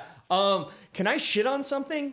Yeah. Lucha World Cup. No, we never shit on anything on this show. Go for it. Good Okay, match. first of all- and our review of that match was of the nunchuck Fucking match badass was match. Our Okay. review is Casey sucks at throwing nunchucks. Good match. But you know what? Match was fucking great. We saw crazy dives from Aerostar. We saw Drago's picture perfect Yeah. fucking tail of dragon. Oh, that into was the great. Dragon's lair. Off the top rope, that was awesome. The camera work, like the wide Awesome shots. again. Of The it. fucking jib into The Jib Guy. We talked Yeah. about Jib Guy last week. Jib and Guy. Jib Guy But on it again. put him As especially over. for great Jack as Evans that stuff. was Home run. technically, I have to shit on something. All right, shit Because on this it. happened fucking twice in the episode. Shit And away. you guys know what I'm going to shit on. I don't think I know yet. The graphic for the 12-man 12-man match? That's not in the nunchuck match. No, but it was right after that. Oh, they showed it right before or after. Yeah, and they've showed it 2 times on the show up to this. What didn't you like, Casey? Phoenix was the one in the match. Why the fuck was the picture of Flamita/Fireball? Where'd they get that picture? Yeah, where'd that even come from? Were first they of just all? did they had to enter in Google image search lucha libre luchador and stop that F? How many times have we said we wanted to work on the show? Every week, so 11. Okay. Can all of us tell Flamita from Phoenix? I can. Yes. Yeah. Just saying. I love you guys. Especially after the major wrestling news involving him in the last couple of months. So And yes, if you I have a love the Twitter show. account and you follow anything lucha related, I love the show. Everyone involved is awesome. Everyone is talented. Even Killshot. But even Killshot would know the difference between Phoenix and Flamita too, is what I'm saying. What I also thought was weird was that they used Fireball in that graphic, and then later on, they still advertised Phoenix, but El Dragon Azteca Jr. was on the team in the 12-person match. Yeah, and he wasn't in the match. They had the guy in the green who does the flips. Yeah. So the graphic was all fucked up. Phoenix wore green. oh yeah, So actually, we were joking about how you think Dragon Azteca was in the match, and then Phoenix was like, "But I'm gonna wear green today." So then they're like, oh, "You're not gonna wrestle tonight." Well, Phoenix, Flamita in that picture was wearing half green, half red. So maybe that's where the confusion came from. It's a lot of colors happening. Yeah, I know. And if you're colorblind, it's even worse because that person could have been whoever put that graphic together. All I'm saying is that I hope well lucha. that everyone else on the show gives that person as much shit as we are on the podcast. We have once again called you guys out, and it's like a familial love though. It's like when two brothers fight each other, right? No, and I was freaking out because I'm like, holy shit, was Flamita in this match? And I forgot. you wanted to been call him up awesome. and be like, "Wait, guys, help!" But I will say that I call when I speaking of calling Lucha out, I called Lucha out for kind of glossing over Death Valley Driver on the apron, and NXT did the same spot. Yep. They teased the exact same spot for a 10 count. And I was like, oh, I gotta at least just say, Look, like, this is the new it's- world order. it This is the what new it way is. of things. Just remember how far in advance this was taped. But this is Yeah. what I'm saying, because you're not even necessarily an old timer like Vader. Yeah. But at the same time, They're the there same are, age, dude. There are No, things. Yeah, you might be. no, I have a better moonsault. He's Listen, also a fat Katrina, piece of just shit. keep rubbing the olive oil on. He eats as many donuts as fucking Vader. But this is part of what I'm You saying would have eaten is, donuts. for a guy like you, those apron spots mean a different thing than Yeah. what is happening with this new generation. And the writers and the handlers and the agents and the guys backstage who know better, like, look, you guys got to get your performers on track with what it means for certain spots. If you're going to have a guy do an apron spot in a match, let's have it mean something for at least 20, 30 seconds. Can a guy roll out of the ring and look like he's fucking hurt from an apron spot before he goes into the next flippy shit moment? An apron spot took Sami Zayn out for almost a year. Back in my day, an apron spot was what my maid got when she was cleaning my house. Sami Zayn isn't even his original gimmick. He's been doing it for a few years. Oh, we That's get it. not old timers. We get it. You're smart. Okay. Smark. That's the first time we've ever called Byron smart in his life, and we meant it as a derogatory Very term. smart. This 12-man match. I got so, a 1370 on my okay, SATs. Shut up. I want to talk about Pentagon. Jesus fucking Christ, Byron. Was he in the show? Yes. So look, sometimes you need to have a motorized vehicle if you're gonna swerve somebody. He has a little wheelchair. He It's so came out amazing. in the fucking hover round, This the rascal, segment was so whatever great. you want to Oh my call God. it. Shout Oh out my to the God. jib guy for the awesome bird's eye shot of a Pentagon just slowly wheeling on out. Yep. So dope, so dope. And now keep in mind, people in the temple are probably like, "What the fuck?" They haven't seen him in a hover round before. No, what sucks is I was sitting on the other side of the ring, so I couldn't even tell he was in the wheelchair. I thought he Yeah. was just ducking down and stood up. Like I couldn't see shit. Now, Am I tripping? I was there for this. Was this filmed at the beginning, part of one of the Ultima Lucha tapings? No, this is the. I remember this match though. Yeah, you were there for this match. Yeah. I remember you told me about this, and I was like, And "That's you and Byron awesome." wasn't there. But I'm out of the state. Because I remember him coming out in the whole thing, and I was like, "Whoa, what? I have clearly missed some things. Why the fuck is Pentagon in a fucking rascal? What the shit?" Yeah. Well, I don't. Anyway, it was great. An amazing fucking angle to see him come out. It was a great swerve. Chavo, and you're the only person that ever helped me. Thank you. But I must destroy you. Today, I must. Cabron. It was so random and awesome. And I feel like Chavo wrote it himself. I feel like Chavo agented this whole thing. I don't think Chavo knows what cabron means. Yeah, But he has to know someone who speaks Spanish. You know what's He's from great? Texas, though, isn't he? I just fucking love Paso, how they Paso. translate everything Pentagon says, but they don't translate cabron. Yeah. Which is just funny.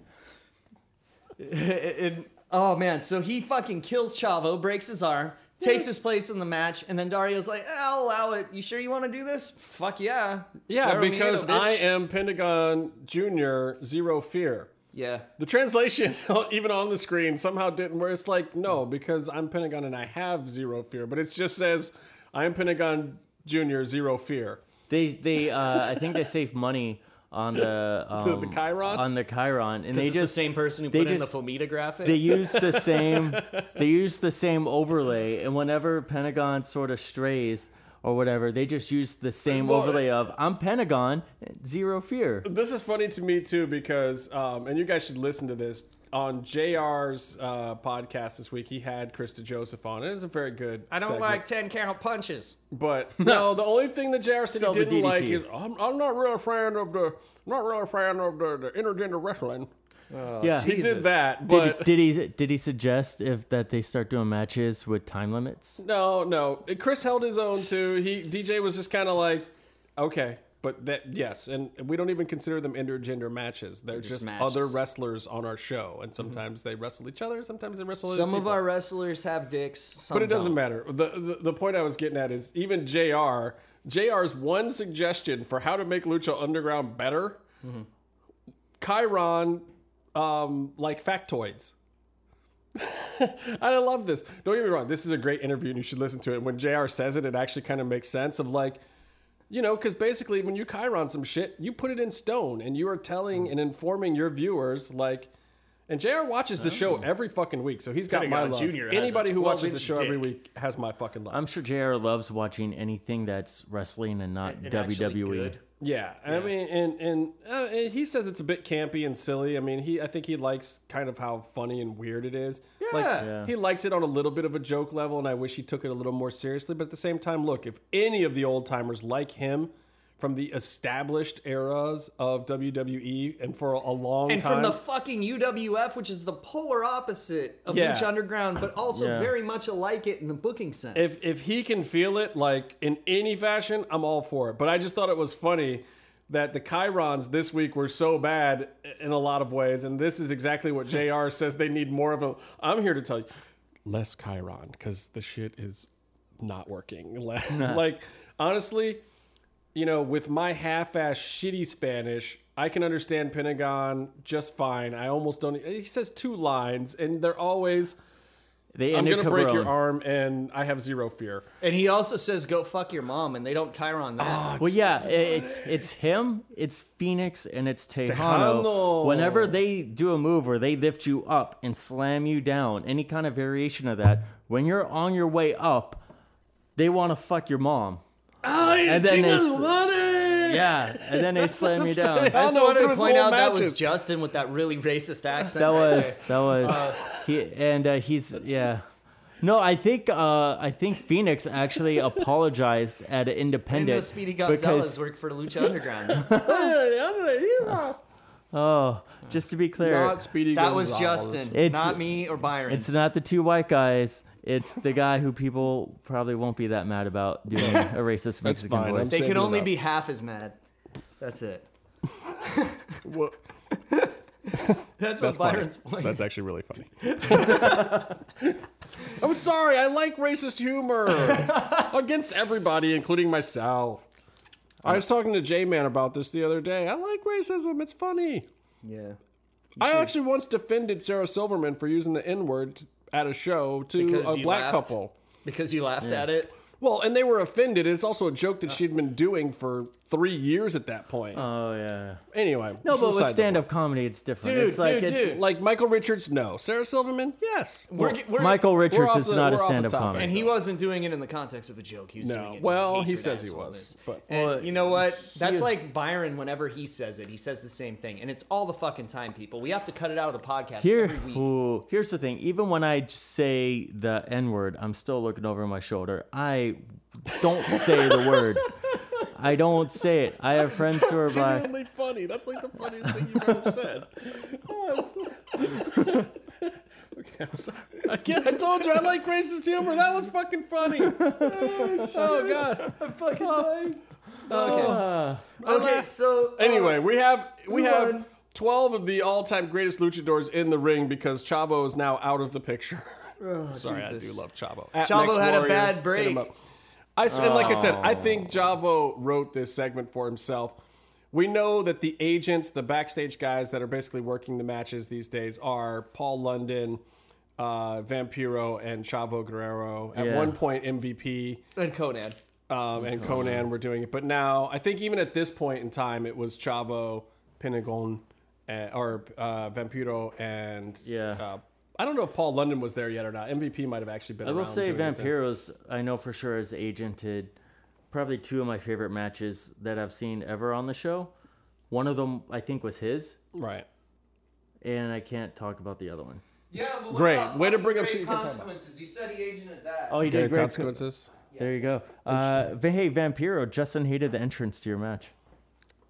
I don't think he wrote the entrance. That was a hate on the writers, I think. Oh, dude. No. But I love the writers. I just don't. I didn't like the Great I Consequences. thought it was good. I think the second match they shot or edited. Look, out of the 97% of things that I think are better than have ever been on thought wrestling he was a fan of the television, show. Eventually, I have to dislike something, don't I? Would I not be a complete stooge, Like mark this ass, guy, trick likes fucking kill heel? shot, and he didn't like the fucking Grave Consequences. Oh my It's god! weird. Enough said. We're gonna get some letters for that for Like sure. I would have no credibility whatsoever if I liked every single fucking thing and said that I liked everything. I mean, come on. Thanks. There's podcasts out there that say they like everything. I can't be one of those. I can hear someone typing your name right now on a computer I can hear someone typing your name on the fucking Megan's Law site. Let's move along. on a Word document entitled "People Who Will Never Show Up to the Temple Again." Speaking of Megan's Law, shout out he's coming to Sunday. Brizzo Hickman for always guy a participating in pedophile? the conversation. No, you are. You can't prove that. Jesus Christ. That's the worst response. Oh, what the fuck? All right. I have to get it back on track. 12-man or 6-on-6 person. It's a 12. It's a 16 team. Okay, it's a 6. What did he say? Sexy Star Striker's fucked it and up somehow, yeah. Taya. Oh, I get to talk about Taya now, don't I? Ty is awesome. Am I allowed to talk about Taya now? Hey, Justin, while you're about to talk about Taya, Casey has something he wants to say to you about her. What do you want to say about Taya? What's your problem with Taya? She looks like she could use whatever bathroom she wants sometimes. Oh, come on. That's come unfair. on. Because she's That's been to very the gym unfair. a few times. No, I'm just fucking around. I know. I just wanted to make you cry on the podcast. But whose team won? Whose team won? I just know I don't want to even get to the finish yet. I want to talk Okay. about Sexy and Taya. Oh, Okay. and Evilise. Evilise is I'm awesome. gonna- They were all fighting each Here's other. the thing. I'm going to call it like I see it. I love seeing Sexy Star and Taya working together. There's a couple reasons for that. Some of them are good and some of them are bad.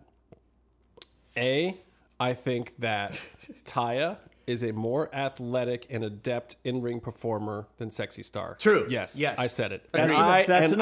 am Yeah, a big I Sexy think Star we can fan. say that as an opinion. I can say that's objectively true, not even an opinion.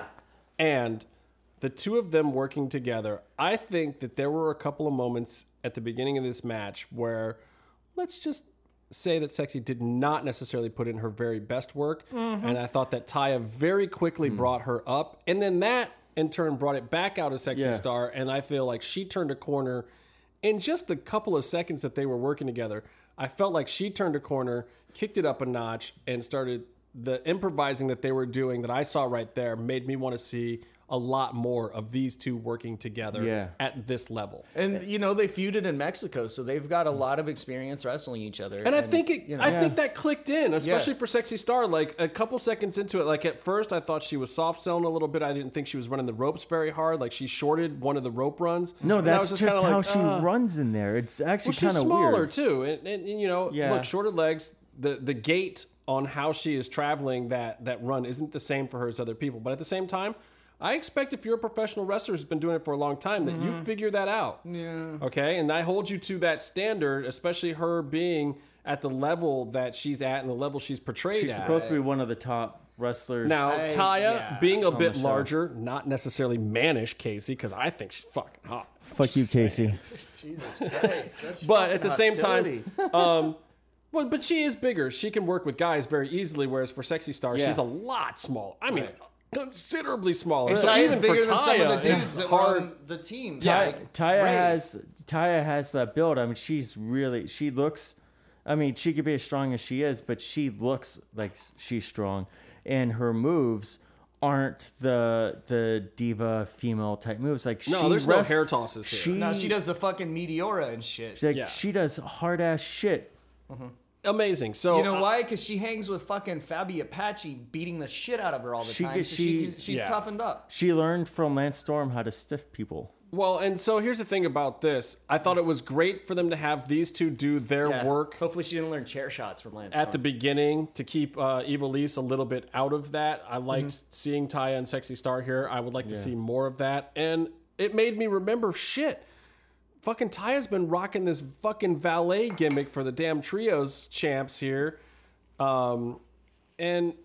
Worldwide Underground, by the way, is their name. Is that did they say it on the show? They said it on Twitter. They have official merchandise for Worldwide. They do. Underground. Jack is smoking a J on the bandana. Yes, he is. No, that's one of Joey Ryan's lollipop It's a tobacco. sticks. It's a tobacco joint. It's not marijuana at all. It's a water all I pipe know for is that tobacco smoking. his eyes are very closed. So we see so we get like this crazy match with all these fucking dives and shit. The audience is chanting, "That was awesome!" by the end of it. Tons of dives. We even see Ivelisse do a dive that she looked kind of nervous because Sexy Star was down there to catch her. She's like, I better fall on the dudes instead of her because she's not going to catch shit. Oh, she won't. And it's not because Sexy Star is a girl. It's because Sexy Star is horrible. But by the way, can we just pause for a what you second really and think. just talk and just do a shout out to how awesome it was to read Rob Viper's Twitter after Sexy Star's recent interview? So amazing. Without getting into details. So amazing. If you Please just go look at Rob's account. at It Rob is Viper, So good. he's a friend of ours. Yeah, he's Justin, awesome. have you met him personally yet? Do you see him at a show? I don't know. Because we met him at PWG and he was at Lucha, but he was just. I don't think I was at it, but Yeah, I read Rob- his Twitter constantly, and that shit was. Rob, this is Casey talking. You are the man. Just saying. And Byron says the same thing, probably. Yeah, Byron Fever and the fake Lucha Gringo. Big fans of yours. Yeah. He's a big Lucha fan and he's Canadian, so those are two really good things. And he fucking loves Chessman, too, or at least he used to. Fuck yeah, Chessman. I hope he's the guy with the cigar. All right, so Casey, the winners. Casey, Casey, what has were notes. we going to talk about? What? What were you going to say before I interrupted you? Let's talk about Rob. Oh, I said Sexy Star is horrible? No, but you were reading your notes. You were going to say something from your notes. Yeah. I'm going to say that the winners were Phoenix, Ivelisse, Cuerno, Taya, Mundo, Chavo. Not Chavo. Not Chavo. Okay, well, why don't you say that on the show then? Chavo got a win this week with Johnny Mundo, though. It just happened to not be in Lucha Underground. Yeah, but I didn't watch that shit because I don't trust streams from Mexico because I've been fucked before. What in is the this, past. like a don't drink the water thing? Kind The of. If streams you've are ordered shit fine. before, yeah. I tried to watch the Lucha World Cup, and what I saw was basically matches where there would be the legends, I guess, the older wrestlers, sort of lumber around. They wouldn't sell. They wouldn't bump. They would do two moves. The second one would get the pinfall, and they'd win.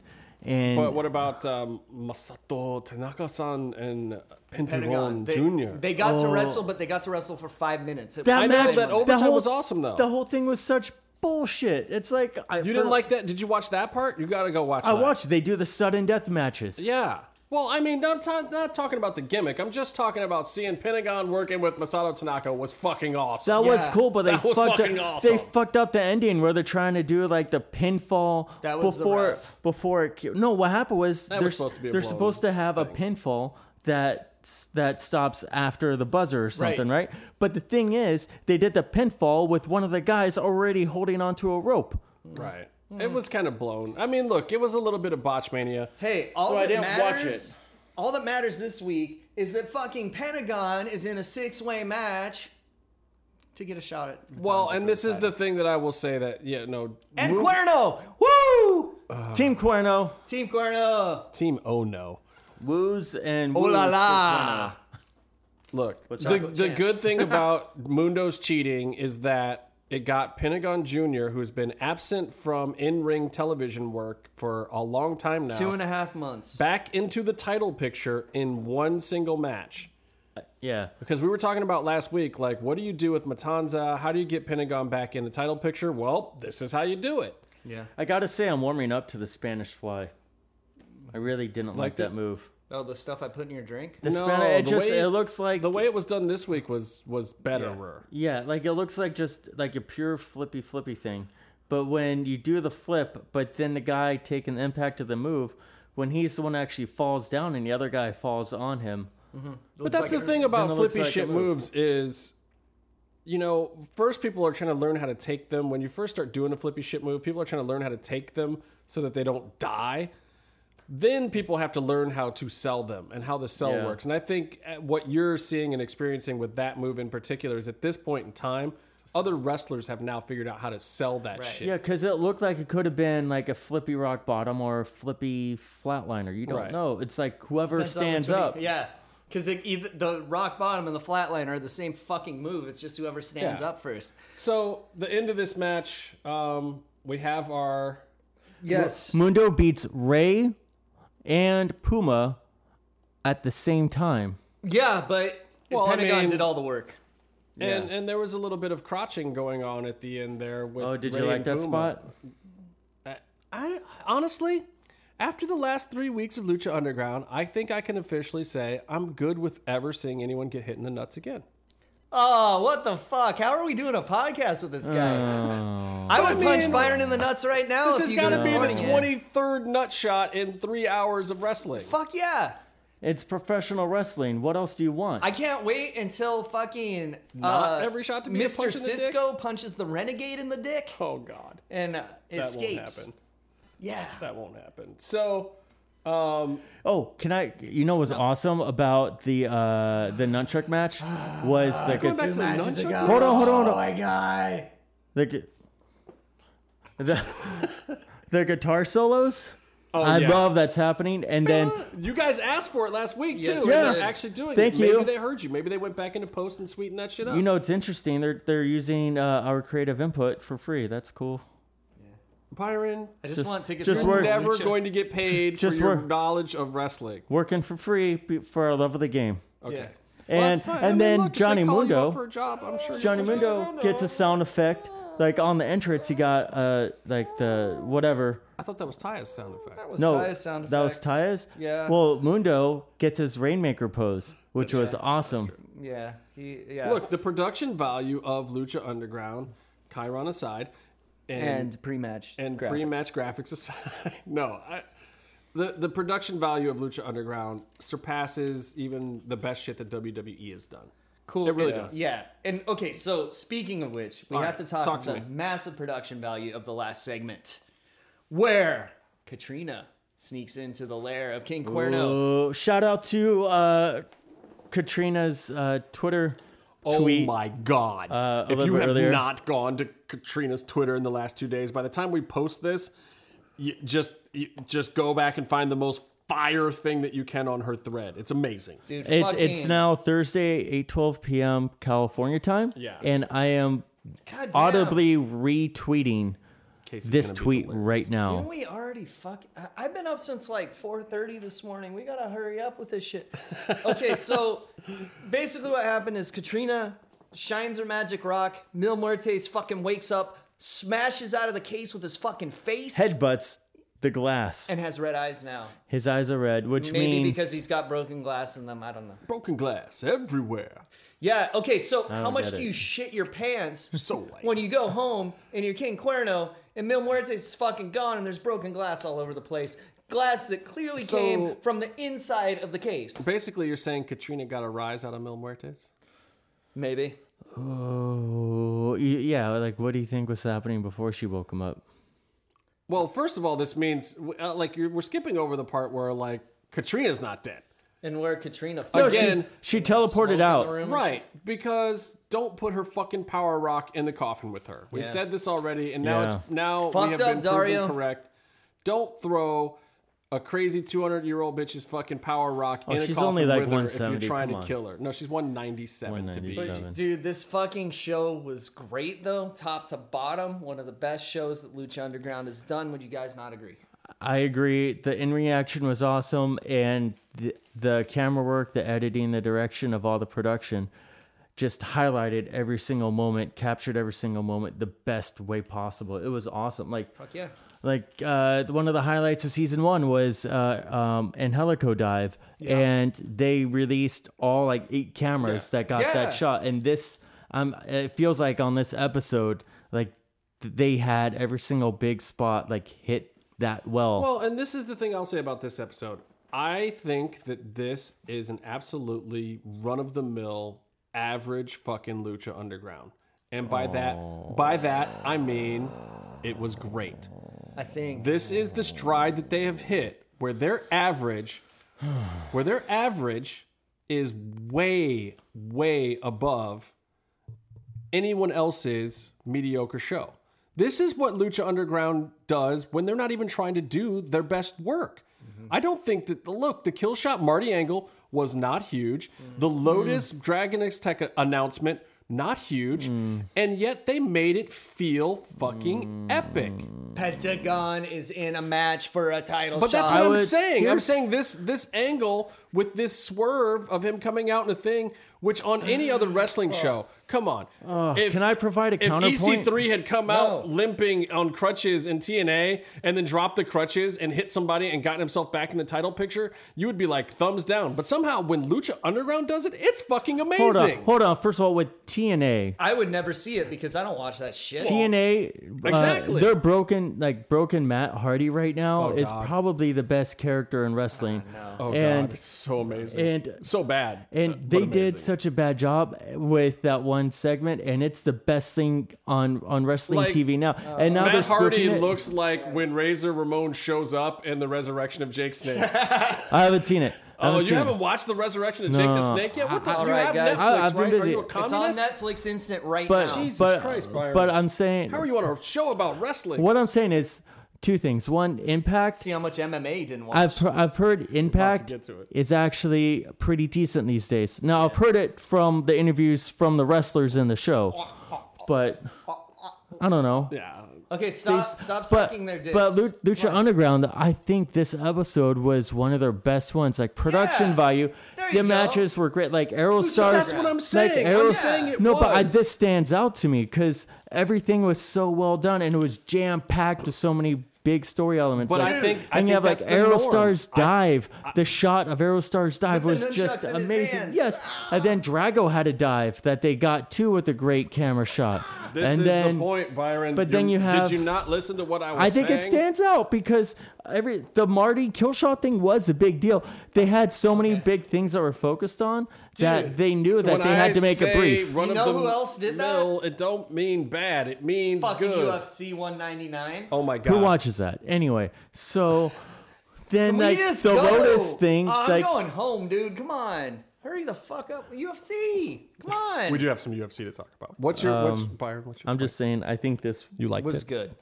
I think this was an above average Lucha Underground show. the show was good, My- and it was good. I My- think you missed my point My- entirely, which my- is my that an counterpoint- average show is above average. I got what you were saying. That's like, is that a humble brag or is that a backhanded compliment? Did that It's seriously? not a backhanded compliment. I don't know what any of those No, mean. it's Is it not one of them? You don't I'm know. putting Is it something everyone else? else. I'm How is putting it a everyone humble else brag down. at all? That makes no sense. Okay, I'm putting UFC everyone else 199. How did you like it, Okay, Byron? look. On a scale of 1 to 10, what do you give Lucha Underground this week? 9. 11. 10. Great. We're done. No, I said 11. Right. You said 11. He said 9. I said 10. Good That's an match. average of a 10 out of 10. I Good take match. a They've done point well. off Hold for on. the Flamita I debacle. want to steal Our Urban's. compliments to the chefs. Yes. Can I steal Urban's gimmick and just kind of make grunting You noises? are stealing Urban's gimmick. You're clearly drunk right now. Clearly. Hey, Scott. what was it? What's the guy that makes your shirts Twitter? What? Can you shout him out? the L Butcher. We do have to talk about UFC 199. Yes, we do. And We do. several other pieces of news, Oh too. my God, I'm going to blow 199. through UFC 199, which is amazing to me because of the fact that this is probably one of the best cards, top to bottom, that UFC has had in a long time. Hell yeah. The first match I'm going to talk about, I don't even think you've seen. It was on Fight Pass. The Then I didn't very, see it, very no. first match. Oh my God. This dude, Polo Reyes versus Maestro Dong Young Kim, not to be confused with Stun Gun. Same name, different fighter. Yeah, it's so fucking confusing. So confusing, and they both like have completely the same backstory too, but totally different guy. This is the very first match of the night. This shit was on the level of like Stephan Bonner, Forrest Griffin. These guys did the fucking almost knocking each other out. I'll log you into Fight Pass, and you have to watch this thing. It's crazy, Casey. Amazing until Polo Reyes finally puts the Maestro away in the third round, I want to say. Yeah, just really crazy. So if you have Fight Pass and you missed that, because honestly, even people who have Fight Pass, a lot of times aren't paying attention. Like I was at a barbecue and we were walking around and doing shit, and I just kind of had it on in the background. And it was like halfway through the first round, somebody was just like, "Oh shit!" Like somebody sitting in the corner was like, "Oh shit!" So then we all looked up because my boy has this projector outside. So we're like Nice. roaming around, having fun. People's kids are playing and shit. We're barbecuing. And then it was like, oh, snap. Let's hit the rewind. We went back, rewound this thing, and we watched the whole fight twice. It was that fucking good. Nice. Craziest thing. It could have been one of the fights of the year if these guys were more well-known. Moving on. Go and watch Having it if fun you haven't looking seen at it. Twitter, Byron? Kevin Casey versus Elvis Matopchik. This fight was actually called a draw, which I haven't seen a draw in forever. One judge gave it to one guy, one judge gave it to the other guy, the third judge gave it to nobody. Wow. That's so weird. It was. It's very unusual in MMA. But Thanks for that input, Byron. Expert analysis. But the reason why this is kind of important is Kevin Casey, great jiu-jitsu guy, Great and is last also name. the son-in-law of Muhammad Ali. Fuck yeah. And was fighting right after his father-in-law passed away. For Kevin Sucks Casey, he I couldn't will pull say off the win, man.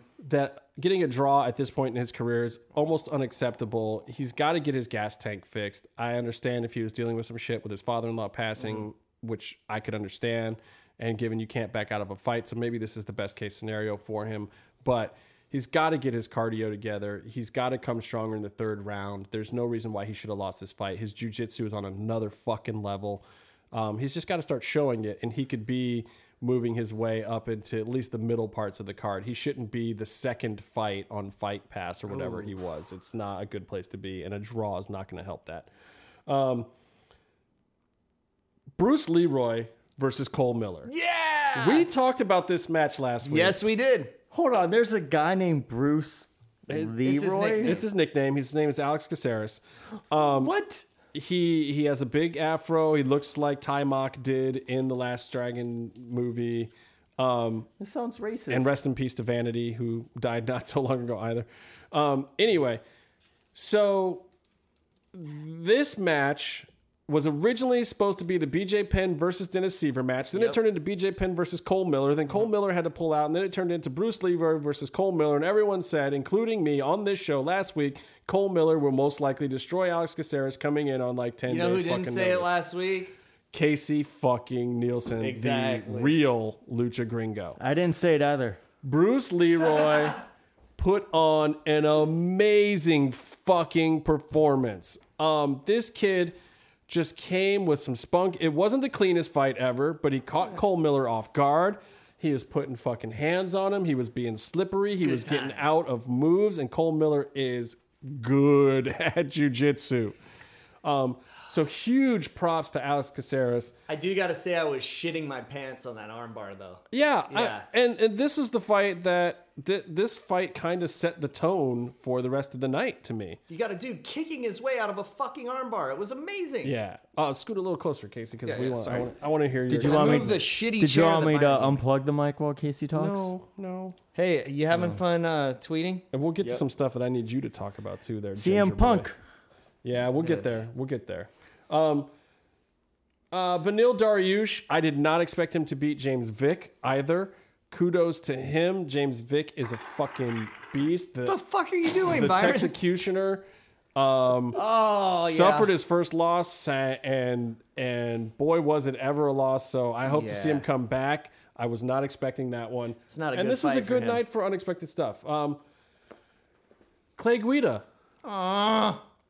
Yeah, Clay Guida. If he only held on like 20 more seconds, he might have won the fight. Like, I'm not saying that every judge would have had him winning. I know. It's such a shame, too. I was kind of pulling for Clay. I don't have any special allegiance to him or anything, but I kind of wanted to see him pull it out. He, however, did not do such.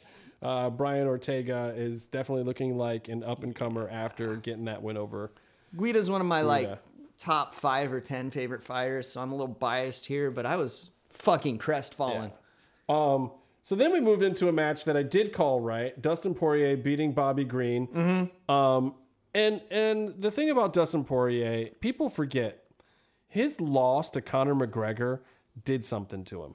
It Made him a changed him. fucking beast is what it did. Jesus Yeah, Christ. but not at first. Like, he's turned into a different guy. He even talks differently after that fight. Like, he had a certain kind of swag. And that was the fight I had Poirier picked over McGregor back then. I did not believe in the McGregor hype train at that point in time. And Poirier didn't either. A lot of people didn't. He And talked Poirier was mad supposed to win that fight. And Conor derailed him, and that was really the start of Conor's meteoric thing. Everything before that was posturing. When he took out a guy like Dustin Poirier, who at the time was at his height, it meant something. That was the fight where that and then Chad Mendez were the fights that really made Conor McGregor mean something to real MMA fans. Like, where real MMA fans like me had to be like, oh shit, I thought this dude was full of shit. Conor McGregor's fucking real. He took out Dustin Poirier. He took out Chad Mendez. Fuck, this dude is for real. Even though the Chad Mendez thing was on short notes. The Poirier thing was not. And Poirier was a beast. This is the first time since that very huge, disappointing loss where he had to question himself as a man after losing to this asshole, annoying, irritating little Irishman. Yeah. This is the first time I feel like we've seen the real Dustin Poirier back in the ring. This Dustin Poirier could still be in the title mix if he keeps it going like this, because Bobby Green's no fucking joke. We talked about this being a murderer's row weight class, and this is the murderer's row part of it. These two guys against each other is a big deal. Dustin is the one that came out on top. It means something. It's a very important win, and I'd like to see him carry that momentum into whatever his next fight is. This piece of shit is tweeting about how bored he is that we're talking about MMA right now. How do you know that? Talking to the fucking enemy. Because your screen is right there. Yeah, I can literally read your fucking I also get laptop notifications screen. when you tweet. I just got that notification. We're Oh, not how cute. He's stupid. got notifications on for Byron. I do. You have We're in love. notifications for me? Yeah. Oh. I keep it for all my girlfriends. Yeah. I would like you guys to be out of my home. Justin wants to stay and watch you Look, sleep. the last Real Heels said tried to call us out for being some kind of queer. I'm just saying. They did? Yeah. That you sounds- haven't listened to that part of their podcast yet. where That sounds like their kind of words. It does. Yeah. Yeah, I think Urban thinks that me and you have some kind of thing going sexually with men. You're so right, Urban. I forgot he had headphones on. Fuck. Byron is not. How my did you type. understand what Urban said? All he does is make noises. Sex noises. He went, I can communicate telepathically with the drunk and impaired. so what do you think of Byron and Justin? It's the Latino accent that he has. It's very hard to understand him sometimes. Yeah. You're mean. You're all very mean. It's definitely south of something. Hey, Justin. I gotta talk about the most exciting fights. Justin. Do you want to? Vinny just tweeted. He wants to talk. He needs to talk MMA. Do you want to call him right now? Yes, I will after I get through 199. We'll Yeah. get Vinny on the show. Okay. All right. So, because I also know that'll keep Casey here longer. I'm fucking tired, dude. He's got to be gassing. All Like, you do you guys is have to understand, complain. Casey gets up at like 4 a.m. for work. We don't yeah. normally record this show at this time of day, but we're going to probably start doing this all the time because Casey is hilarious when he gets delirious and angry, and I love it. God, I fucking hate Byron so much. This gonna is be such a great. good gimmick. I love 20 this minutes of shit. I fucking love your new WWE talk. Your new gimmick is awesome, Casey. I'm gonna start calling it. He's hunched over. Start like, calling him, but I gotta crying plug in. his I gotta seat plug right in the now. equipment to get him on so he sounds good. But And go ahead, call him. He has the one seat that doesn't have a back to it. Anyway, there's this old guy who was fighting at this card. His name is God. It's been so long since he was at the heyday of his career in Pride as a 2-weight class champion. His name is Dan fucking Hendo Henderson versus a goddamn beast of a man, Hector Lombard. Didn't look like a beast in this fight. Okay. No, but there were like it was going back and forth at first, and it was like, all right, Yeah, he this looks a caught little him. dangerous, but I'm still thinking, Hendo's probably going to lose this shit. You know, I don't want to see him lose, but damn, he's getting old. And then, like, Hector tries to catch a kick or something, and Hendo, from a position that no one else carries any kind of power, Fuck yeah. Dude. Hendo drops this bow all up in Hector's fucking grill that it was over. It was like a career-ending moment for Hector Lombard almost. It was like frightening. Like, I don't understand how Hendo got that much fucking power on that shot. It's like a fucking 9-3 elbow. You've like, seen a whack. million guys in that position try that move, and they can't get that kind of impact because you're kind of hopping backwards. You're a little off your footing. You can't really turn your hips into it. I don't know if Hendo's got an extra joint under his rib cage or what allows him to have that kind of torque on these fucking moves. It's the same as the H-bomb, but he catches him with the short elbow, and oh my God, it was like it took his fucking head off. Just amazing stuff. Your Fist of the North winner Star. is fucking Dan Henderson. Motherfucker is older than me.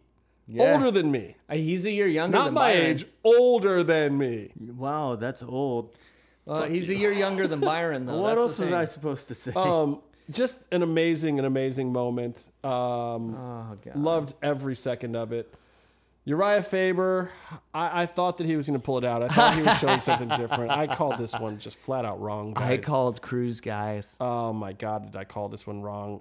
Uriah looked like half a man. He ran away scared the whole Well, time. height-wise, he is half a man. And he's really questioning himself after the fight. Like, I feel like that's it. Like, Hendo was questioning himself after the fight too. Like, if he should go out on top, please, Hendo, retire. I don't want to be saying that, but that win was so spectacular. You're not going to get a better moment than that. Yeah. I think Hendo should just pack it in right Probably. now. But I do a think victory Faber lap. should, too. Just, you know. And Faber has to also, and Faber was really questioning it. Like, look, if he can't stand and bang with the best in the division, like not even make it competitive, he's got some soul searching to do. And Like, he this made might the not be biggest for him mistake. anymore. This is something they tell people not to do in wrestling promos. You don't bury your opponent too fucking much. That if you lose to this guy, you lost to a guy with back fat and man boobs. Yeah, but see, I don't know that Cruz gave Uriah any other choice. I mean, No. Uriah couldn't come into this fight saying, yeah, last time we fought, it was super competitive. Even though he tried to say that, it was like everyone knows he got beat clean the time before this. Yes, he got Cruz in their first match in WEC. Yes, clean victory back then. Uriah was probably the better guy back then. And that was also the fight where Cruz was like, okay, that shit's never going to happen again. Yeah, because you know what? Everyone talks about Faber's guillotine, but he did plenty of choking in this match, too. Oh! And I said he was going to win by guillotine. Color me stupid. Called that one wrong. But there was a fight that I did not get wrong. Michael Bisping is your new middleweight champion of the fucking world. Suck our dicks, Rockhold. Oh my God. Now, don't get me wrong. I did say that the smart money was on Rockhold, but I also said last week that I was putting my money on Michael Bisping. And guess what, folks? That money came in. That money came in real good because he was a little bit of an underdog, and brother got paid on that shit. Why did me and Byron pay for the pizza? Why would I do it illegally? How do you know that I didn't drive to Vegas and place a legal bet in a legal gambler's? Why you throwing more brother in your voice all of a sudden? Because when niggas win money, shit is different, yo. How come we paid for the pizza tonight? Because my money is spent. Can I ask you a question though? Sure. This is UFC related. Why do they call it colored greens? Collared. In this day and age. Collared. Isn't that a bit much? It's collared. Collard green. We should not let him drink while we do this show. No, we should make him drink more. Are you kidding me? That's classic. That's a hack joke I've been wanting to say for like a week and a half. He just he's got a black friend, so he feels like it's okay. I have at least you guys two should of them. see the comedy. Two of them. When you add up all the halves. Yes. I've So had what to are you put going up to tell with this us comedy people? for years. What I love about you people is that you're so much fun. All right, here's what we're going to do. I do have a few more things to discuss. Believe me, you want to hear them. I have a rant about Ariel Helwani and his situation that needs to be felt to be believed. We're going to call Vinny, though. Let's call Vinny. All right. You know what that sound is, Byron? What does that sound? Casey leaving. Wait, no, it's the phone. It's Vinny. Yeah. Vinny. What's up? What's up? You Vinny. are on the MMM show right now as we speak. Of course, I noticed that Byron was just talking on Twitter about girl stuff like decorating and home decorating and donuts. So I figured you guys were talking about MMA because that's when he spaces out and zones every out, fucking time too. And not only that, but in our little break for me to plug in my phone to try to get somebody on the air to talk some MMA with us, Casey fucking left. Can you believe this dude? Of course. He left. He was just like, "Oh, yawn, it's so late. Yeah, Michael Bisping won, yay," and he left. So it's just a show, not a show now, right? Yes, it is a little more of a show. Right. Man. All right. Well, so Casey's not there. What? Yeah, I don't know. He just rolled out on us right now. Can you believe that? Well, he's got to go talk to his imaginary girlfriend from Vegas, right? So. Did you see UFC 199? Like, we just started talking about it. I kind of ran down the card of who won and lost, but what did you think about UFC 199? Well, I mean, I didn't watch the whole thing. I kind of watched, bits of here and there after the day after. But I mean, obviously, if you've watched MMA in the last 5 years, nobody would have ever thought you would have been like, oh yeah, Michael Bisping's going to be a champion one day. There's no way. On the same card where like a 43 or whatever year old Dan Henderson is winning fights too. Right.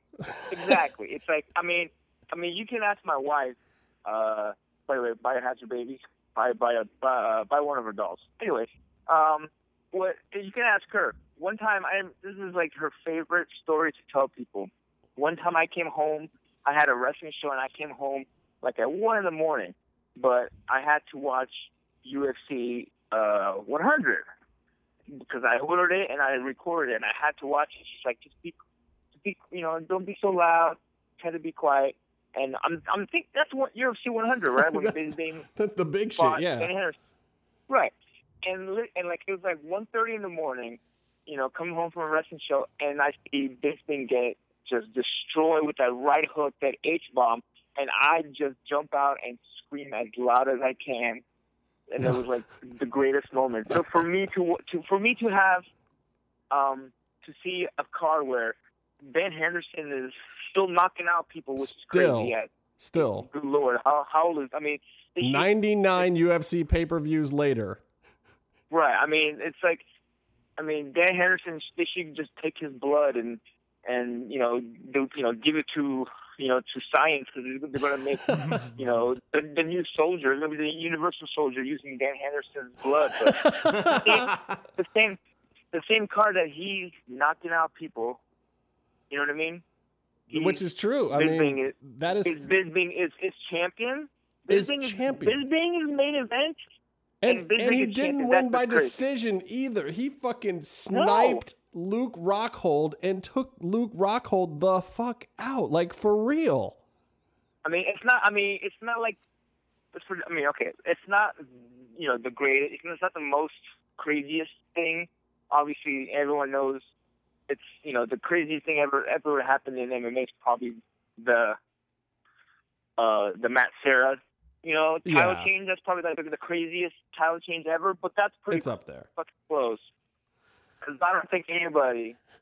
Well, I certainly, after watching him on The Ultimate Fighter, did not think that 10 years later, in back-to-back fights, Michael Bisping would be the guy to take out Anderson Silva, who had lost, legit to Weidman. Yeah, but at the same time, that's a fucking big win. I know. I mean, seriously. I mean, think about it. I mean, yeah. Geez, it's. They had that card had Dan Henderson, the person that took out Fedor. Yeah. And then they had Michael Bisping, the guy that took out Anderson Silva, and then Dan Henderson. I mean, it's like literally like basically you could have Dan Henderson and Michael Bisping can just sit around and talk about like, oh yeah, I'd be Fedor, and then he goes, oh well, I'd be this fighter. it's like good Lord, you know what I mean? And it's amazing. I mean, that's it. That is the whole fucking deal for Michael Bisping right there. The Cinderella story is complete. His legacy is cemented now. And honestly, even if he doesn't defend it, even if he drops the belt right back to one of these other guys, and believe me, I think if he's got to face Jacare or one of these other fucking killers, Yoel Romero or one of these guys, he might not be holding on to that belt for very long. But at the same time, he can now say that after 10 years of hard work, he reached the pinnacle of the sport. We all know the British fans were they're grasping for anybody to be their hero. I mean, they had, what was his name? Dan Harvey. Yeah, Dan Hardy, yeah. Yeah, they had him. People, England was saying that he was the great. I'm like, come on now. No, look, Dan Hardy. And I've met Dan a few times. Dan did great work for getting to the top of the card. And honestly, it is a huge success for a guy that came out of there. But, when I met Dan Hardy, I was working on the Tap Out show and Dan was traveling around from gym to gym to gym to be able to get that training that would allow him to be that kind of guy. And it's like, people didn't understand, they didn't have that in England. Yeah. Right. And sure, but that's exactly. And that was the thing is, I remember. You remember this because when UFC like around the around the time of UFC 100, everyone knew. Oh, I'm fighting a British guy. Just take him down because they have zero wrestling. Right, exactly. All the British fighters had no wrestling, like zero. They had MMA wrestling, which was basically like throw a combination and then sprawl. Right, but they didn't really have the amateur wrestling background nationwide. They didn't have Sambo. They didn't have judo even, really. I mean, it's just not part of the culture of what goes on over there. They have kickboxing and boxing. Those are their combat sports. Right, that's a very good question. Hey, Justin, what do you think is better, wrestling Sambo or Krav Maga? What do you prefer? Oh, that's really tough. Now, if you're talking in relation to MMA, I would probably say the Russians have done a little bit better of translating. They're both. Wait, I'm sorry. Which one? Which Russian? The Sambo type of style compared to the Krav Maga. I think that the Krav Maga is better in the streets and in real practical situations, but I don't think it's translated as well to MMA yet. I think because of the fact that it's such a street art of really being able to win real fights where you can use whatever tactics you want. I think that the problem with that for MMA is that then to translate it to MMA, you have to take things away. Whereas Sambo has rules already in place and you're already, working with things. Because the thing about MMA to me is it's not the contest, it's not what UFC 1 was. It's not a contest of who is the baddest man on the planet. It is a contest of who is the baddest dude that actually showed up on that night under these set of rules with this kind of training. And I think that Sambo fits to that better. Right, and that's what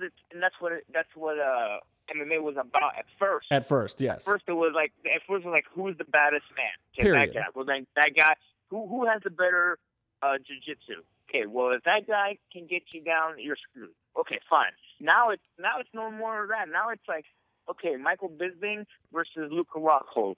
Luke Rockhold will clean up half the division. More than actually 90% More, of the yeah, for sure. Right. Bisping, not so much. But that's not they're not fighting who they're not the winner isn't how many guys they can fight in a row. The winner is who can best the other guy. And that's what I think happened. Michael Bisping was better on that day. Under those set of circumstances. That day. Yeah, absolutely. They're not saying he's not the best fighter. He's not better than he's not, because he won the belt doesn't mean that he's gonna beat Jacare super easy. Doesn't mean that. What that means is not at all. There's a lot of guys that can beat Bisping. He beat Rockhold that fight.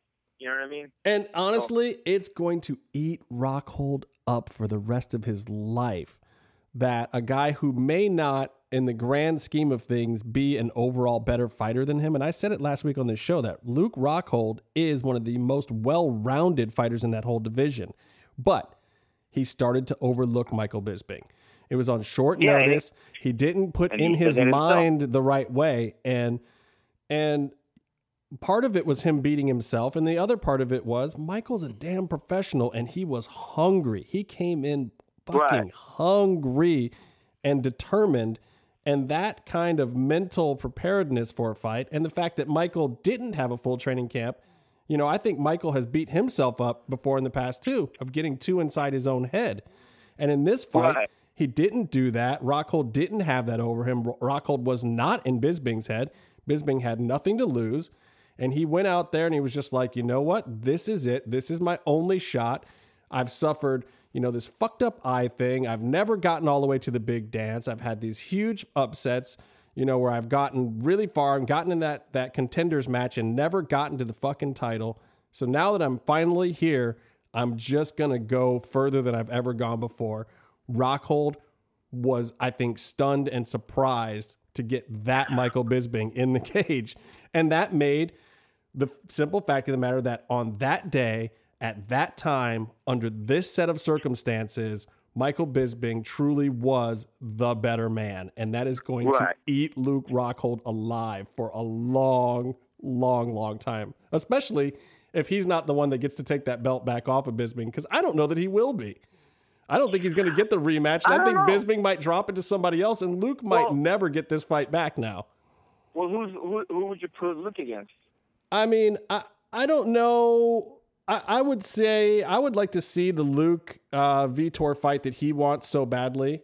I think that would be a fight that is an option now, of a way for him to keep a big money fight that keeps him at the top of a card, but doesn't make Bisping fight him again. Because I think Bisping is going to go out of his way now, even though in the past he's taken every single fight that's been thrown at him. I think he's going to go out of his way not to give Rockhold the rematch.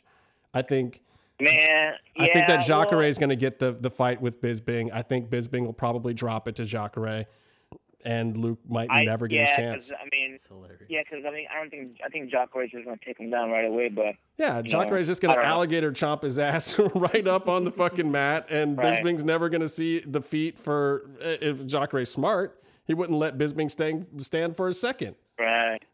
Are you still there, Byron? Byron's here. Yeah, I'm still here. It's just hard for me to chime in when I agree when I have all the same points that you guys have to say. What's your take on the Russian Sambo Krav Maga discussion we were having? I'm half Jewish, so I'm gonna side with Krav Maga being the best fighting thing of all of the things. I have no idea. If that's a joke, I have no idea.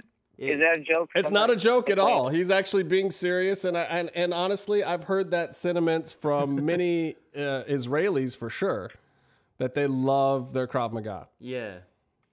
I'm not Israeli. I'm just half Jewish. And I will say that I really do believe it is one of the superior martial arts out there, but I just think that when you translate guys that have studied it very intently into MMA, the biggest problem with it is instead of adding to their skill set, you literally have to take things away that aren't legal in MMA, and that's a detriment to them performing it in the cage. I just think that it's something about that style and technique. And the same thing with military personnel too. Those guys do a lot of hand-to-hand training and whatnot and are legit badasses, but I've seen a lot of those guys get into the cage, and because of the fact that you're not legit allowed to kill somebody's ass, like that it actually hurts their skill set some in MMA, because they don't know where to pull it back and where to scale it back to stay within the rules. And that's the unfortunate thing about MMA. Instinct to go beyond, and you're fighting your Yeah, instinct. and it's not even just that. I mean, certain moves and the way that you approach them in MMA are just stylistically different than somebody who's trying to even attack you to kill you. Because the other thing in MMA is the guy across the ring from you isn't trying to necessarily do you that kind of bodily harm. They may be trying to outpoint you. They may be trying to defensively wrestle you. These are things that Krav Maga is not teaching you. Because as a martial art, it's really teaching you to defend yourself in a life and death situation. And it is very effective at that. But as you know, in MMA, it's a sport. The guy across the cage from you is not necessarily trying to kill you. Yeah. So again, so that's not to say that it's an inferior martial art at all, because I think it's actually one of the most superior martial arts on the planet. I just think that for MMA, for the sport and for the rules, it's like saying a soccer guy doing, rugby. Yes, they're both super athletic, but because of the rules difference, what you have trained for one may not be as effective for the other. Yeah, I just I don't know. I've always heard people saying that, everyone always has their own style, which by the way, now there is no more style. Now MMA is its own style because it's basically just a bunch of stuff. But yeah, honestly, it's really the guy who can throw 3 different techniques together the best that day. It's like sometimes you can outbox a dude, and then the next guy that won't work against him at all. I love that. Exactly. Those days are the days of like one guy, one guy begging, the other guy to get down on the floor because he only knows jiu-jitsu are long gone. Yeah. So. But I like that. It's creating a certain level of parity in MMA right now. These belts are changing hands. There's always a question. Like MMA inadvertently has become a little more like wrestling in the fact that, anything can happen any week and things can change that you don't expect. You can't just predict that some guy's going to, drop a jobber, because it just doesn't happen in MMA anymore. It's nope, you think a guy's a jobber in MMA and then the next day he's the next thing. Or your champ. I am glad. I am very glad there's far less injuries this year. Yeah. Than the other years when it was so bad. I remember the one year. I think like the matchups kept changing like every other month, and it was never the same card. It was Well, and I think the other thing is that we're not feeling the impacts of those injuries the same way, because as you've seen, like with on this card. There was supposed to be BJ Penn versus Dennis Seaver, and then Dennis Seaver got pulled off the card, and then it was BJ Penn versus Cole Miller, and then BJ Penn got pulled off the card, and then it's Cole Miller versus Alex Caceres. I think that the thing that we're also seeing now is there's enough names in the sport that they've developed since they lost Chuck Liddell and Matt Hughes and those guys. They've been really trying to develop the mid-card more. So now when somebody does drop off, you don't feel the impact the same way you used to because there's someone else there. Cain Velasquez drops out, you got a Stipe Miocic waiting there, or a Mark Hunt or somebody else. You've got a lot of guys that are ready to step up. And that has made a huge difference for the UFC in the past 2 years. And it's part of the reason why right now might be the most exciting time in mixed martial arts in general, because cards don't fall apart anymore. Mm-hmm. That John Jones pulling out of that one fight is probably the last time a card really, really, really fell apart. Like, look, they lost Conor McGregor off their biggest card of the year. No big whoop. We'll just fill it with John Jones DC. And then now, which is something we haven't talked about this week, which I'm going to talk about while you're on the phone here, we got Brock Lesnar coming back from WWE to fucking wrestle at UFC 200 after he was on UFC 100. Probably a hot Brock Lesnar too. Yeah, I hope. I mean, for his sake, it just came out that there was some sort of drug testing rule for people coming back, but they could waive it if they wanted to. And then they said, well, we want to. So he doesn't have to get drug tested. He doesn't have Well- to pass UFC. But he's a WWE Yeah, but still, though, employee. Yeah, and I don't necessarily think he's hot. But does he still have to make weight? Then he's gonna lay off that. He's gonna make weight. Well, He's yeah, walking but around he's weighted. heavyweight, so he does have to. He only has to get under 265, which shouldn't be. He's like 280. I think he's like walking around 280 or something. Yeah, but that's boy. 20 pounds isn't terrible for him. I mean, he'll just training alone to get back in the MMA ring. He'll probably get down But there. but not if he's fucking. You know what I mean? Exactly. And the He's thing is, going off. the weird USADA laws rules were that you're supposed to declare 4 months before a fight, which I was wondering about when they made this short-term announcement. Like, has he already been doing this since WrestleMania? Because he's been off WWE TV and said that his TV days for WWE had been fulfilled. So that's part of why he's been off. And I think that part of him doing this is that he did actually want to do this. He was the one that wanted to do this. WWE was like, well, shit, if we can negotiate something where you can do this, are you going to give us more TV days? Can we redo your deal so we can get you back on some pay-per-views? No, He regretted. here's the thing. I'll guarantee you WWE did not have anything to do with it. Or, I mean, maybe they did have something to do with it, but they're not happy. I think they're capitalizing on it the best they can. I think this was the best They're thing for a not. bad situation Honest- for them. Because, I mean, honestly, have you seen any of the stuff on SportsCenter about Brock Lesnar? There's no mention of WWE on it. There's been know a what I mean? little. I mean, dude, the whole focus is on the UFC. Well, but it's not. I mean, look, if Brock goes on the show, it's not on him to necessarily plug WWE, and it's not on ESPN to Right. plug WWE because But, okay, the interviews but are being here's- set up about a UFC event. So the UFC needs to, or the WWE needs to talk to Brock, and they need to get him to start Right. dropping the WWE info Right, and into that's those fine, interviews. But put yourself in Vince McMahon's shoes, all right, or just any promoter's shoes. What happens if Brock loses to Mark Hunt? You have your top guys that's lost to a UFC guy, which everyone's like, oh, it is what it is. Okay, fine. What if he's not cleared and has to miss SummerSlam because of it? Well, they're getting the promotion for SummerSlam for sure. So they're going to get something. They're going to get Ronda Rousey. It might be... Yeah, but I look at it this way. If their days for promotion with Brock were up anyway, Yeah. this is actually buying them promotion back that they couldn't have got by putting him out on house shows and Raws and whatnot. If his appearance days are up, this might have been the only good solution if, his contract said he still had to do SummerSlam. But what good to you would a Brock Lesnar be on SummerSlam if he doesn't do any appearances leading up to it? Well, he did. So- He did a Japan tour last year, and he's not doing it this year because he's obviously training. Right. Yeah. So maybe so there's something right there. Maybe he's missing that. Well, because of and honestly, I think it's a deeper Hawaii show he was package. supposed to... It's a deeper package for WWE. We know now that they're talking to Paige Van Zant, UFC Yeah. fighter who just came in second on Dancing with the Stars, even though her last UFC fight was a loss to Rose Namajunas. She is still becoming a huge superstar, and they're talking about getting her as part of the trade with Brock for SummerSlam.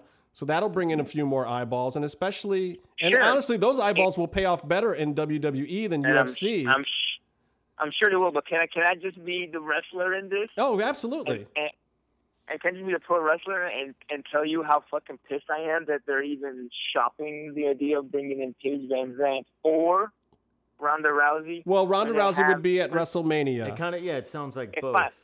Whoever.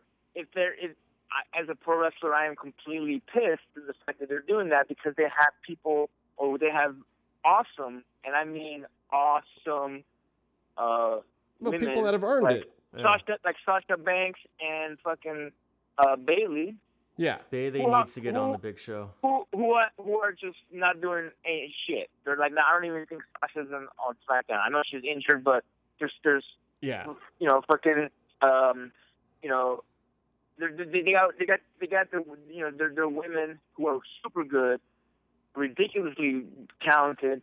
They're spending it on the panels for the pay-per-view talk. Well, but here's what I'll say. And they're talking about bringing in celebrity. With Paige Van Zant, it's a complete slap in the face because she is a lower tier star as far as UFC is concerned, and honestly, she's going to bring more numbers in based on the fact that she just came in second on Dancing with the Stars than her UFC career. It's going to pump her up so more than WWE. Basically, what you're saying at that point is you're bringing in some reality show contestant and giving her a spot that a wrestler could have had. Now, with Ronda Rousey, however, I will say this. Ronda has her foot halfway into WWE already. She is a real wrestling fan. She has trained some wrestling, and I think that her future really is with that company. She will make that company real money. And for her, hot-shotting her in might be worth it. Well, I think Stephanie has a hard on for bringing her in. Yeah. And that's fine. Ronda Rousey wants to quit MMA and become a WWE wrestler. Fine. I think go so. Go to developmental center. Go to NXT and wrestle with people like Norman Smile. Don't go to WrestleMania. And here's the problem. They're not going to do that, and they're going to have her work an angle with Stephanie. Who also they can work it. They can work the angle, but they're not going to work an angle. They're going to put her in a match. They're going to put her in a match. I mean, they already set it up at like 2 WrestleManias ago. They're going to put her in a match. Now, if you're going to put her in a match, and they're going to have fucking like 19 million runs, it's going to be awesome. But at the end of the day, it's going to hurt the product. It's going to hurt the actual. Unless roster. What you do is you take the 2 top women who are feuding at that time, and Stephanie falls on one side of that, and Ronda falls on the other side of that, and they're actually the special attraction part of that match to give the other 2 the rub. Yeah. And if that happens, you actually will get some of that heat onto the right place where it deserves to be. But, Stephanie might not do that. That's going to be about Stephanie's ego. She doesn't put anyone over. But that's the thing. WrestleMania isn't about, it shouldn't be about that. WrestleMania should be about the 2 top competitors having the match. You know what I mean? They shouldn't have And who's that going to be next year, though? Cena and Rock again? They're talking about bringing those guys both in for WrestleMania again. Whether they're against each other or with each other or whatever, they're still going to be taking up spots too. Well, look, that's what I'm saying. Like this last WrestleMania, everyone hated it, and I hated it. Oh, it was terrible. And the reason why is because look, they brought in all. Yeah, we all love Stone Cold, The Rock, all these people. But guess what? They brought them in and dropped out the main roster like in 3 seconds. Fucking Rusev and and Del Rio. They all got jobbed out by Mick Foley and Shawn Michaels. Yeah. You know what I mean? Yeah. Then they had the Wyatt family completely got destroyed in 3 seconds by The Rock. For what? No build-up. No build-up at all. Well, it's zero. It's cheap pop. Cheap pop. Then the next, sure, cheap pop. And then the next week, guess what? The main rosters. They're the ones that are going to be there wrestling every week. But everyone's going to remember. I remember when The Rock beat you in 30 seconds. Oh, I remember when Mick Foley gave you the. I don't think that this is just a wrestling problem either. We're having the exact opposite problem with that because the news that has gone under the radar this whole week is the fact that CM Punk's first match in UFC was basically announced. They say that on the UFC 202 card now, August 20th, it's going to be CM Punk versus this Mickey Gall guy. And the fighters are fucking pissed though, because here's a Conor McGregor card, where anybody who's on the pay-per-view part can probably make some good money if they've got some points. And CM Punk is taking up a slot basically on the main card. Oh yeah, being unknown as a mixed martial arts fighter, fighting a guy who's 2-0, who's also pretty much other than the reality show slot. I think it's fairly unknown. I think it's different with UFC though, because when you bring someone outside professional wrestling into a match, it's predetermined, and you have to put over the new person so they promote your show, or else they don't do it. So now you're putting someone else outside over your sport. With UFC, it's a real fight. So when they bring in a CM Punk, they don't have to worry about a professional wrestler. No, it's the same thing. It's actually the same thing because that guy that's in that pay-per-view has spent the last like 5 years, fighting at, the local, Indian casino, Yeah. driving, himself there, no sponsors, just so he can get to, the prelims, like, those shows that you see on the website. Then he keeps going, then he finally ends up getting on the main card. CM Punk got there, this is his debut. But it's not like he's debuting in UFC because he's like an Olympic, judo champion. No, he's purely he's purely there because he's a draw. But yeah, but I think he's there because he's a draw. He's there because he's a draw and because he likes MMA. So basically, if like Shaquille O'Neal has a fight at a UFC 202, how would you feel about that? But the thing was, maybe we could get you on a UFC card, Vinny. It sounds like you probably got more qualifications than CM Punk. Well, Shaquille O'Neal, I think, is still trying to get that WrestleMania match. Yeah, but really. But that's what I'm like saying. CM Punk will sell. There's no qualification. But fine then. But if you're trying to tell me that you're trying to sell, then you're trying to sell it. Then it's fine then. Then that's not. But you're going away from UFC taking it as a real sport. Well, what I mean? Well, my thing is like I think everyone thinks that CM Punk is going to lose at least in his first fight. It's not going to go well for him. Fight. And I think that's where I don't think that everyone thinks he's going to lose. You watch. I bet the odds come in strongly with him ahead. I mean, I won't bet on him. How do you do like a year of training versus a lifetime of training? Well, but this Mickey Gall kid has only really been an MMA fighter for a year and a half himself. But the other thing is, while CM's been out having his surgery and trying to learn his craft, this kid's been in the ring and had a couple more fights and has actually looked really good. Like I think when he took out the Truth Jackson, who I know is a great kickboxer. I mean, he's not an MMA guy either, and yes, he is a journalist. But the truth. That dude is a legit fucking kickboxer, and Mickey fucking worked his ass. So I just think it's a chance to make UFC some money and then establish that a real UFC fighter. Come on, really?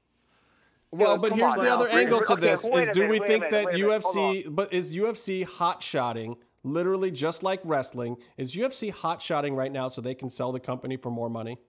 Do they are they at the point where they don't give a fuck? They'll bring in Brock Lesnar, they'll bring in CM Punk, they'll book Conor McGregor against whoever, even if he's gonna fucking lose again, just because they're trying to hot shot the fucking show. I mean, listen. You just told me that they're using CM Punk to make money. Are you fucking kidding me? In the same pay-per-view as Nate Diaz versus Conor McGregor, they need money. Well, that's why I feel like it's hot-shotting, because it should be the headlining fight on like an FS1 card. It should be a special attraction on something smaller. They should use him to make the money, but also like they're gonna go over. They don't need that. They don't need that. They don't need CM Punk to make money. They're trying to do this for whatever reason they're trying to do it, but it doesn't make sense.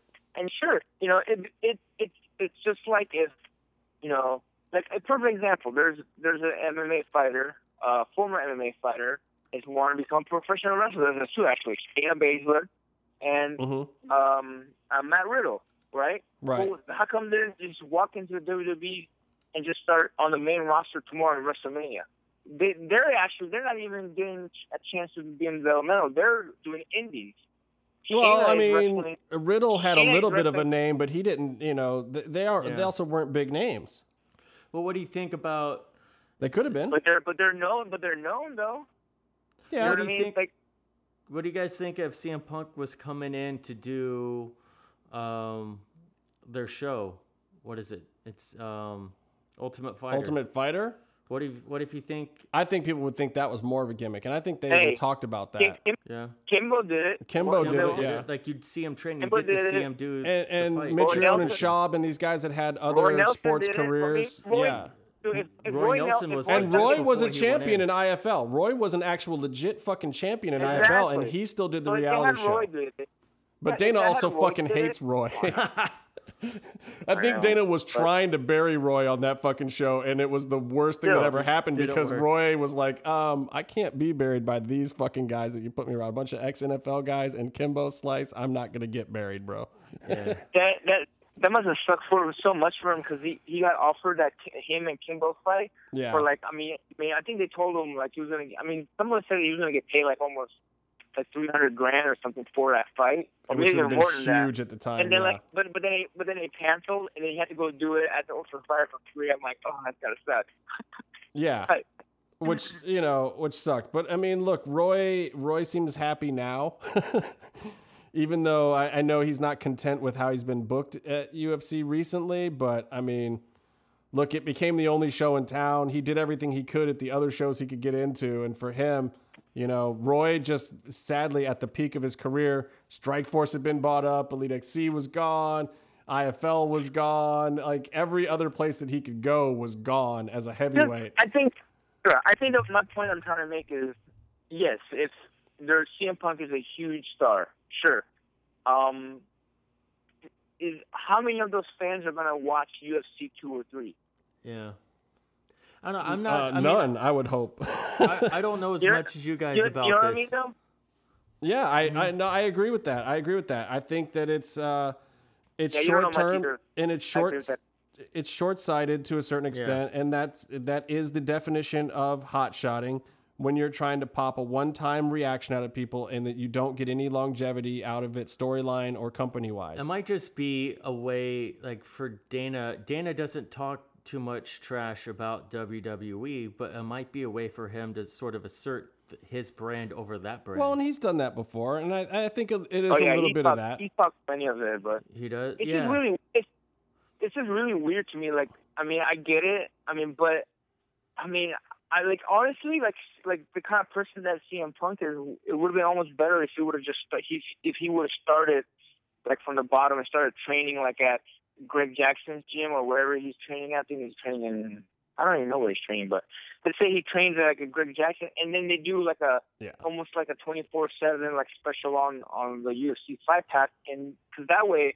he can actually talk and people can actually start liking him. Well, and I think, 'Cause, I mean, honestly, I think they came at him with some of that stuff. He's up at Rufus Sport, though. He's with Duke Rufus and those guys up north, where Pettis was for a while. But you look, and Pettis even went down to Jackson's recently. Didn't necessarily help, but yeah, I mean, I don't know. I have a lot of mixed feelings about the Rufus camp in general, and I won't get too into that because I got friends that come in and out of there, but nah, come on now. You're a journalist. I will just say this. I think that it does not instill confidence in me like Jackson's camp would for a guy like CM Punk. I think that there are guys at Rufus's camp that can do really well in that environment. I think the structure that CM needs would be better at a place like Jackson's. Like, look, when BJ Penn was all of a sudden talking about a comeback, everybody's like, shut the fuck up, BJ. We've heard this before. You're an old man. You don't train hard enough. We know your shtick. But then all of a sudden he shows up at Greg Jackson's. He's taking photos with those guys. And Greg Jackson and Mike Winklejohn are saying, no. We're giving BJ the stamp of approval on this. Like, he's really turned a corner. And then all of a sudden everybody shut up immediately because the credibility that those guys have, if they can keep guys like Cowboy Cerrone, and I know Cowboy Cerrone, that motherfucker is crazy. He is batshit more than a Diaz, fucking crazy. If they can keep a guy like that in line enough to be winning 3 out of 4 fights in a year, believe me, that's the camp you want to be at. Because Cowboy Cerrone should be Jason Mayhem Miller at this point. He should just be batshit fucking crazy. You know what I'm saying? And they brought back Arlovsky, from the brink of nothing. They're the guys who made a champion out of Keith Jardine when he really should have just been a tomato can. Like, but that's why we were just talking about. It's not the baddest person or the toughest person in that cage win. It's the person that beats his opponent. Yeah, and that's all Greg Jackson does. He doesn't make like the greatest fighter in the world. He makes the better fighter on that day. Yeah. And it's really Greg too. I mean, he's a student of the game. He watches the tapes. He tries to figure it out. He tries to crack the other guy's code. He gives you the tools to beat the other guy. He's Mask. My boy Mask from Tap Out used to call him Genghis Khan. Like, he would call him Genghis all the time because it was like, it might not be the cleanest battle you've ever seen, but the motherfucker's going to come up with a game plan to steal your whole continent. Like, that's the way. Exactly. That's the kind of thought process that Greg Jackson puts in. And, and up at Rufus, I think they train hard. They train accurately, but they don't train to necessarily beat the guy that's standing across the cage from him. And that's the instruction that CM Punk's getting. And I don't know that that's going to be enough to really put him over the top. I mean, Mickey Gall's not necessarily getting that either. But, I mean, we'll have to see. Like, who knows? CM Punk might surprise all of us. He might come out there and be a legit fucking MMA fighter. But the simple fact of the matter is, when you buy that pay-per-view, I guess it's a good thing that Connor and Nate's on that pay-per-view because you know you're going to see something because you don't have any fucking clue what you're going to get when you watch that CM Punk fight. We don't know how he's going to handle getting hit in the head once. Brock sure as fuck never liked it. I can't wait. I can't wait to see all the pictures, all the gifts, man. It's gonna be awesome. Boys, it's gonna be great. Yeah, you're right. All right, brother. Well, it's thank you very much for having me. Wait, you gotta plug the T-shirt. I love the new T-shirt. I gotta buy one. Oh yes. Please go on. Check out. Well, there's you can go to my Twitter, which is @SnoringElbow, and then you can get the T-shirt at ProWrestlingTees.com. I think it's Last Real Heels, but the easiest way is just to go to my Twitter, and you can check out my wife's page, Biohazard Baby, so we can get some horror dolls. And I'm still looking forward to dying by some kind of movie that Justin's gonna make. Oh, where I die. Byron's always the director. I'm just gonna point him in the right direction. We'll get you killed in a movie, though. Yeah, we'll figure a way to kill you out. Someone's got to do something, yeah. And then besides that, obviously, it's the main thing we always got to talk about is Casey's a bitch. So obviously he is. Yeah. He was all excited that you were going to come on, and I'm like, okay, well, let me plug some stuff in. I go to a quick break on the fucking podcast, and then he's like, I got to go. And he's just out before I even called you. I think he got scared. His fake girlfriend from Vegas called him again. So he's going to go do that. Don't worry about it. Bang, bang. All right, boys. Well, I'll see you guys. I'll talk to you guys maybe next week, but I'll see you guys in about 2 weeks. Absolutely. Oh, yeah. I like that. I like the sound of that, brother. Yeah. We will catch up with you. Vinny Massaro, everybody, right there on the MMM show. That's great. I love it when Vinny comes on. I don't like it when Casey leaves in the middle of a show, but I love it when Vinny comes on. Yeah. That was kind of... Casey's his own sort of animal. So before I go into this last bit of huge news this week, anything you want to add? I do want to add. I forgot earlier, but I think I want to give a shout out to the Heels. You should listen to their podcast. You should, so that you know exactly what we're going to diss them about later. Yeah, like they had a lot of really unique insight into the chicken tenders match that was on Lucha Underground. He did call it a chicken tenders match, didn't he? He didn't call it a contenders match. He called it a chicken tenders match? He called it a chicken tenders match. That was Urban, right? Urban called it a chicken tenders match. Oh, God, that's so good. And that was one of my favorite things. He botched a word. I did like them comparing Josh Matthews having Vince in his head to like a phantom limb. They said they had a phantom Vince in his head during his commentary on the Lucha World Cup or whatever. That's funny. That was like insightful and funny shit. The few matches of Lucha World Cup that I did see, it was really interesting to watch Melissa just do the absolute worst at ring announcing. Really? She botched pretty much any specific Lucha Underground name, like El Dragon Azteca Jr. I think every time she said his name, she did it in the wrong order. There was Aja Kong. They don't just call him something different in Mexico? No, he did the gimmick. Oh, okay. He did. He is something that's different, weird. But he did the gimmick. That is weird. I watched some of that. I mean, I was really just there to see, some of the Japanese guys and a few. I like seeing Team awesome. Lucha America win. But I also feel like it's kind of a pointless win. Like, what do? They can't put it on TV next week because all that shit's already been taped. But also, you have Cage and Mundo and Chavo. Do you think at this together. Weekend's tapings that they're gonna bring in the World Cup belt and then somehow try to hotshot that into the show this season? It might be a Twitter thing. Like when Perro died, they put on, it didn't have to do with the show, but they put up footage from the memorial. The Easter Bunny, I don't know if that was official, but Well, they their told us Easter that Bunny. day to watch for the Easter Bunny segment to be on the internet. Yeah, and it like, was. They do a lot of internet. But it wasn't even exclusive on stuff. the Lucha website, or was it? It was on like some weird. So it looks like YouTube- someone posted cell phone It looked video. like Mundo posted it himself. It was weird. Yeah, I don't know. but Anyway, it's like you got good cameras there, but I guess Yeah. resin that stuff to just Melissa- throw it up on the internet is not exactly convenient or easy. yeah, I do want to bring up that Melissa called Asia Kong. Okay, but that's not that bad to me. I don't know if she's I'm a fan. I'm a fan of Melissa's. I think that even with the few little tiny things that she's had go amiss here and there, I think she could still be one of the best. I think that she is great for the show and on the show, but she is not a good live ring announcer. Got it. So you like it better how it translates on TV. She's great on TV. All right. And she's a great representative of the show.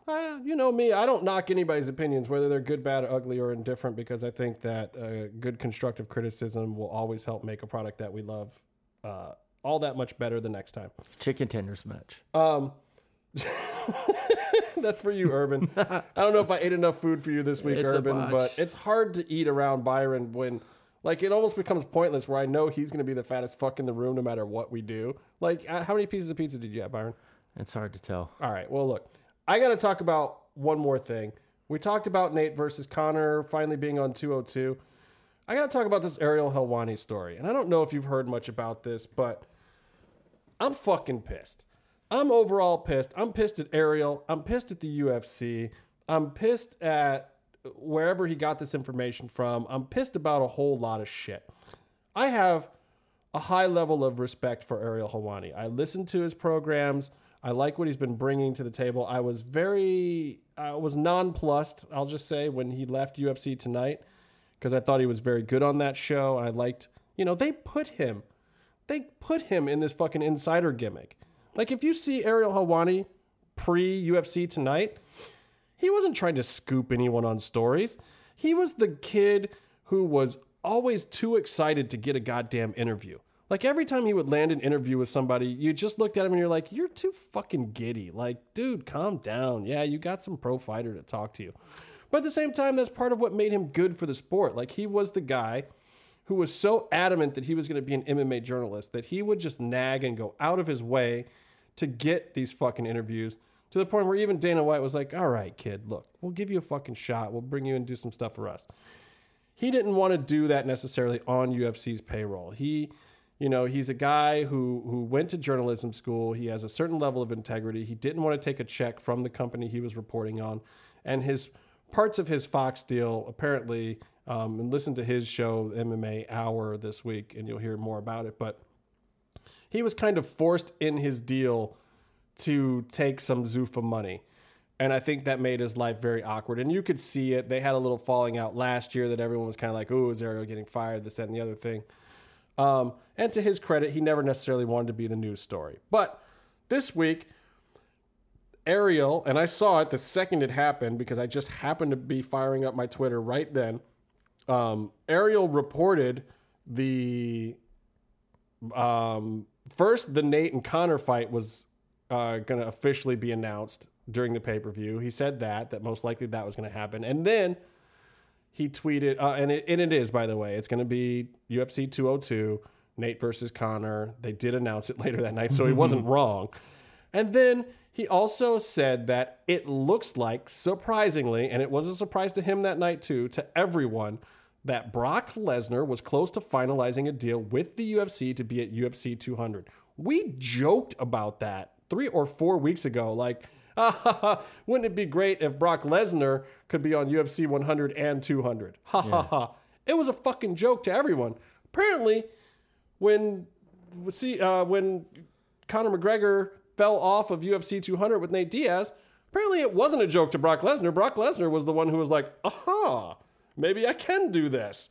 And who knows how it actually came down. Yeah, he wanted to do this. He regretted it when he re-signed with WWE. He regretted going out to diverticulitis. Diverticulitis. Say it one more time. Diverticulitis. Yeah, diving or something. He talked about how he regretted giving up and not giving Right now, fighting a but Shawn. let's keep this in perspective. I don't think that he regretted signing a new WWE contract. I Right. think because his contract is sick, ridiculous. I think he regretted that he feels like he didn't get to be in the ring as healthy as he could have been, and that at the beginning of his UFC career, when he still didn't really even know what he was doing, that was the healthiest that he ever was in the octagon, and he never got a chance to do that again. He feels like he pushed himself too far in those last couple of matches and thought that he was more back than he was. And he's got some unanswered questions. And we were talking about this just like with the Luke Rockhold thing that we were talking about with Vinny. You know, as a fighter, as an alpha male, you get a certain thing in your head. And this happens to wrestlers, even on predetermined stuff. Like, they just don't want to be seen as a chump to certain guys at certain times in certain situations. Brock, the way he left and couldn't ever do anything to erase it, especially for a guy who's in wrestling, which is a sport where you get another chance to talk some shit and rebuild something and come back, never had a chance with MMA to do that. So yes, I believe this is something that's stuck in his craw. I would not be surprised if it really, really was at the end of the day his idea. I think that Dana and Lorenzo were really thinking that GSP was going to be the savior of that card and couldn't make that happen because there's just not a fight there for GSP. I think GSP wants a Conor or a Nate or something that's going to be that big, and there was nothing left. He doesn't want to fight fucking Robbie Lawler, Tyron Woodley, or any of those guys. You see that they're fighting on 201 now, the card that nobody even fucking cares about with all these other great cards. Like, that fight is going to be probably one of the lowest buys of a pay-per-view all year because people are going to buy 200 and then they're going to buy 202. Poor 201 has probably, I mean, Robbie Lawler has been part of the two most exciting fights in the last year, and he's going to get no kind of love. I'll buy that pay-per-view, but no one else will. So anyway, back to this Ariel Helwani thing. He reports the Brock thing, and apparently before it even gets to the Bisping fight, he gets called to the back to talk to Dana White. He doesn't want to go at first, and then he takes Casey, his partner, his longtime videographer, with him because he wants some backup. This whole thing gets fucked up. Dana White basically is like, kid, you're done here. Go cover Bellator. You're not welcome here anymore. We're taking your credentials. You know, they have a little bit of a back and forth. And Dana was basically one of Ariel's biggest proponents at first, but Lorenzo, I think, and some other of the money guys at the company were probably like, look, it's enough with this guy. Him breaking this Brock news is bullshit. He didn't even call us for comment. And that was what they cited to him, too. They said, you didn't even call us for comment. Ariel says, why call for comment when they're going to lie, this, that, and the other thing. I get that. Here's the first part of the story where I'm a little upset with Ariel. You still call for comment. You know, even if, you know, political reporters learn that, of course, the White House can't say certain things. They're working on a bill. They're working on something behind the scenes. President isn't going to give you a fucking comment on your story, but you still call and you still print in the story the White House declined to comment. You know, you could still report the UFC stuff about Brock, but you just say, yeah, the UFC is denying this right now, but it still looks like it's close to happening. You can say that, and it doesn't matter if it's uncomfortable or what. As a journalist, you have to make that phone call. You ask for comment. I do not believe that that's a good enough reason to take his press credentials. They lied flat out to ESPN the day before when they asked for comment on the exact same fucking thing. It was true. It was super true because they had a whole fucking video package for it. It doesn't matter that they caught Rogan off guard and didn't tell him and he was all surprised on the broadcast. Doesn't fucking matter. They goddamn well knew. And if they're not going to comment and you're going to lie to your reporters that are covering your beat the whole time, like, look, if you're in the White House press corps and the president lies to you every fucking time, guess what your newspaper is going to start doing? It's going to start printing stories about how the president's a goddamn liar. You hold him accountable. All the time. And Dana and Lorenzo, guys who I have a great amount of respect for, can't get away with banning somebody just because they're getting put on the spot. And Ariel didn't even call them liars. He just went with the story that said it looks like Brock is close to signing a deal from credible sources. Now, UFC's all in a huff about who the fucking source is. They're trying to plug a leak. They're trying to get rid of some fucking mole. It's like that fucking segment on Lucha Underground this week. It's fucking ridiculous. Like, guys, it's just a sport. Calm the fuck down. And this particular case especially, it didn't cost you any goddamn money. It didn't. It could have. And here again is where Ariel's wrong again. Ariel thinks that just because it didn't cost them money, that they still went through with the announcement, that everything is okay with Brock, he doesn't necessarily know all the particulars. Maybe Brock's deal wasn't completely done when he leaked the story. Maybe Right. Brock could still back out of it if the information isn't disseminated in a fashion in which his new contract states.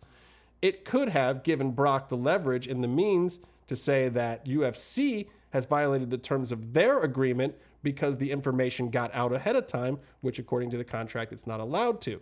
You have to look at the entire picture because that could have been a deal breaker for something that is absolutely monumentally huge for the UFC. And I think that's where you get a guy like Lorenzo Fertitta, who's a casino owner and a fucking bona fide baller, pissed. Yeah. Pissed at your ass and like, get out of my building. Didn't he say that they pushed him out of his last gig? The one for Fox? Yeah, absolutely they did. But that's also because part of it, the pre and post show stuff that he was doing in the weigh-ins was actually under a Zuffa contract. Because Zuffa was the production company for Fox for those broadcasts. Yeah. So whether Ariel liked it or not, his paycheck had to come from Zuffa, and thusly Zuffa, as the production company, can fire him. Yeah. So if Dana White calls up and says, hey, I'm president of Zuffa, I don't want this guy on my broadcast, there's nothing anyone can do about it. That's a job. You work for that guy. He can fire you. It's within the They right. can't fire him from being a reporter on Press Row. Now, they can take away his press credentials. Absolutely they can. They are a privately held company. This is not a public event. It is a private event in an arena with a ticket that is sold to people. Ariel absolutely can buy a ticket like everyone else, but they do not have to issue or give him a press credential. People cannot be mad that UFC took it away. They have every right to. Actually, they can be mad about They it. could be mad about it, but the understanding that they can do it. It's just you can have an opinion on someone's Yes. actions. Yes, you can. And they were absolutely within their right for any reason. They can kick anyone they want off of Press Row. And they did. And here's where they really fucked up. So this guy, Casey, comes back with Ariel. Ariel wanted somebody there. Ariel feels terrible that this guy's getting kicked out with him or whatever. But that guy's fiance is Esther Lynn, who is a world-renowned photographer. And she's still at Cage Side. They go and get her ass and say that she's one of Ariel's colleagues just because they're working for the same website that night. But she's worked for other people before too. She was guilty by very loose association in this particular case. She had nothing to do with his leak. She's a photog. She wasn't even taking pictures for his stories. She's just there at the UFC covering a whole different side of it for the same parent company that Ariel works for. They go and yank her ass before the title fight and throw her out too, which is fucked up. Yeah. She didn't go to the back with Ariel. Yeah, Casey deserved to get thrown out because he went back there with Ariel and was in the whole altercation with Dana White. And honestly, yeah, it's like, yeah, oh, you're going to bring your boy back here? You're not going to come talk to me one-on-one? You're going to bring your boy? Well, fuck you. He's gone too. I get that. Fine. It's some bullheaded, dumb shit, alpha male crap. But whatever. That's Dana White. You can't expect that. But for him to yank homegirls out of the fucking front row where she's taking pictures right before the Bisping fight, that's fucked up. It's also fucked up to throw Ariel out before the Bisping fight because Ariel is half the fucking reason that fight happened. Ariel was the first one to hype Bisping up going into the Anderson Silva fight when no one thought that Bisping had a chance in that fight. Ariel did not even coverage, but a little bit biased coverage on behalf of Michael Bisping and talking that fight up. He did this walk and talk thing through London with Bisping, hyped up Bisping. Then after Bisping won, Ariel was the first one that says, can we give Michael Bisping a shot at the title now? He's the one that put that out there and put that into the sphere of thought in MMA to the point where people like me were talking about Bisping having a title shot. I didn't care if Bisping got a title shot until Ariel made a big deal out of it. He hyped it up. That's the thing that's crazy to me about it. This kid, regardless of whether he's obnoxious, regardless of whether he oversteps the bounds, I guarantee you has been a part of making them millions of dollars.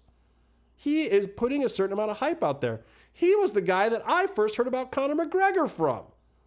Conor McGregor's the biggest thing in the fucking business now. Mm-hmm. And part of it is because guys like me followed the entire story of Conor's career through Ariel Helwani's fucking eyes. This is the guy they're going to ban? A guy that is clearly making them millions and millions of dollars just by his peripheral existence alongside of their product. And it became personally offensive to me at a certain point because, honestly, it'd be like if Lucha banned us. We're just some guys that really love what they do and have found our own way to try to put it over or participate or be a part of it. That's all Ariel Helwani is. Now, he took it a step further because he actually took some paychecks from them. But would we do the same thing for Lucha? Yeah. Absolutely. Abso-fucking-lutely. And you know me, I'm bullheaded about criticism, and I would probably still criticize someone. I would probably get myself in the same hot water he's gotten into. I may have already. Like, Eric Van Wagenen may listen to something on this podcast and be like, dude, I'm not giving you fucking tickets to the temple anymore. That was some bullshit that you said on your goddamn show. I would give you VIP, but you said too much about Cuerno, and we don't like that. Yeah, look, and that could happen any day. That's the risk you run. Ariel knew some of that risk. He's been dealing with it a long time. So basically, they're all fucking shitheads. And the rest of the media and journalistic world, though, had to come to their aid. There's no real writer's pool for MMA. They haven't organized, and there was kind of a call the very next day to do that. Ariel's on Dan Patrick. He's all over the place. Legit media, that is sports media and outside of the MMA world as well, immediately rained shit down on UFC for pulling who is obviously the most well-respected journalist. You know, if you do it to somebody smaller in the pool, and they have, that's one thing. But if you're going to do it to the guy that people from other media resources call when they need to know something about MMA, you're going to have a problem. The rest of the media immediately made it a problem. Dana White the day before had said, so long as I'm working at the UFC, Ariel's not coming back. One day later, guess what? Ariel's fucking back because dollars make sense, and all of a sudden their pocketbook was going to get hit. Yeah. You know, look, what would have happened if going into UFC 200, several, not even all, but just several media outlets decided not to cover UFC 200 because of the bullshit they pulled with Ariel. You cannot use those strong arm tactics anymore. This is not Midwest mafioso from the 80s, you know, and believe me, the Fertitas being casino owners have a certain mentality and a certain way of doing business that probably has benefited them and been very smart in the past. But when you're dealing with very major media outlets, many of which are very liberal in their practices as well, and believe in a certain type of equality, whether it makes sense or not for your business, you're going to have problems when you kick a guy like Ariel Helwani off the scene and you do it so publicly. Like, even if they were going to do that for real, don't kick the guy out before the title match, because then he's got to fucking report it, because he's got 400,000 followers or something. Do you think that they're not looking for what his tweet about Bisping, the guy that he's been promoting more than anyone, that you don't think they're going to be looking for his tweet? And instead of his tweet, what shows up is, I got kicked out by Dana White personally tonight? Yeah, if they let him do the match, then it's not a story until the next day, to the next cycle. Or the next show. Yeah, they fucked up really bad there. It was a bad way to handle it. Cooler heads did not prevail that night. That was a really hot-headed thing to do. Dana's been a hothead in the past, but normally he's managed to keep it behind closed doors a certain way that doesn't reach out to the public. I will end my rant here because there's nothing good to say about the situation. Ariel's back now, but his existence with the UFC is going to be on very tentative ground. I feel like he's going to fucking tiptoe now. Wherever his sources were that he was getting information from are probably shut up now, which stinks, because then we're not going to get the unbiased information, and now I'm going to have to be fed the information however UFC wants me to get it. Yeah. Which sucks, because I'm pretty sure if there was a mole of any kind, that person's probably scared shitless now for their job. It's interesting that with a real sport like UFC, We want that type of news. We want that behind the scenes stuff. Just a little bit of it. Yeah, but with Lucha, because it's a TV show with stories and everything, we're very no spoilers. You know, and it's funny. Well, the no spoilers thing from Lucha is a little bit more out of respect than anything else. Like, there's a few things that have gone on that I wish we could discuss ahead of time. Yeah. But it's also And honestly, stories. we could. There's no rule against it, but this one rule, and this brings kind of into question this thing with Ariel Helwani. The one rule is, if we talk about something that has happened at the temple that we know about and how that plays into some of the stuff we're seeing on TV or things we want to say on this show, we don't get tickets to see Lucha Underground live. Yeah. They couldn't necessarily stop us from doing this podcast, but they have something that we want and respect. Yeah. And they're not necessarily holding it over our heads. It's the price of them doing business in the way they want to do business. And they have 500 different people there at every taping that, for the most part, have respectfully agreed to not post that shit. Like, some jackass who goes to a taping could easily just Twitter it up and fuck up a whole lot of shit for them. All the spoilers that do get posted are the worst. Yeah, They get they're people's not even names accurate wrong. half the time. But that's because you're sitting there, you're going through 2.5 shows, the stuff's jumping all around. It's not in some logical order. Yeah. So, I mean, I've walked out of the temple and, being a big fan and someone who is very knowledgeable about the product, forgotten what has happened or when or how it fits into the timeline of what I saw the few weeks before that. It's very tricky to remember. So the spoilers that come out are highly inaccurate to the point where belt changes have been reported wrong in spoilers, which is fucking hilarious and serves them right. It was like one of the biggest moments in the show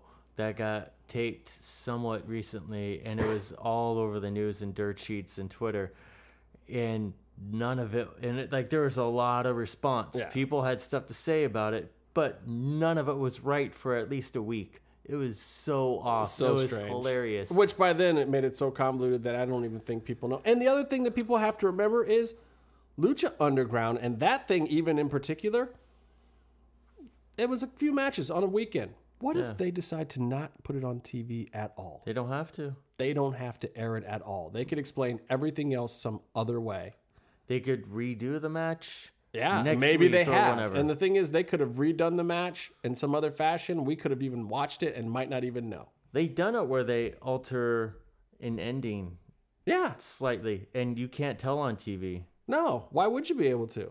because they It's just do a really good re-editing a job. movie. It's re-editing a stunt sequence. Yeah, but that's why I think it's interesting how with the real sport, there's real stuff happening. You want to know that information. You want to know the scoops. But when it's a story being told, Right. out of respect to the story being told, you don't want like an unfinished.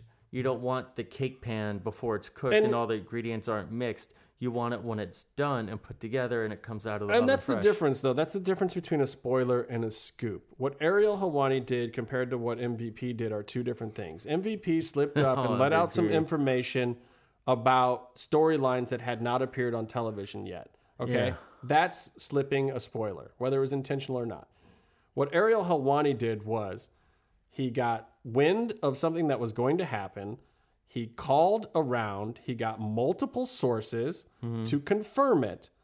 And then he reported it as a possibility. He didn't even say it was fact. He said, it looks like Brock Lesnar may be close to signing a deal for UFC 200, according to multiple sources. That was it. That was the whole tweet, something almost verbatim to that. And it was like right before the actual announcement. Yeah. was. Now, here's the thing. I think Helwani is in hot water for other stuff. I think that was the last straw because you have to understand, people, the truth is in the middle. Just that alone, as bad as it may have been, is not why they tried to throw him out of there. The week before, he had Nate Diaz on the show.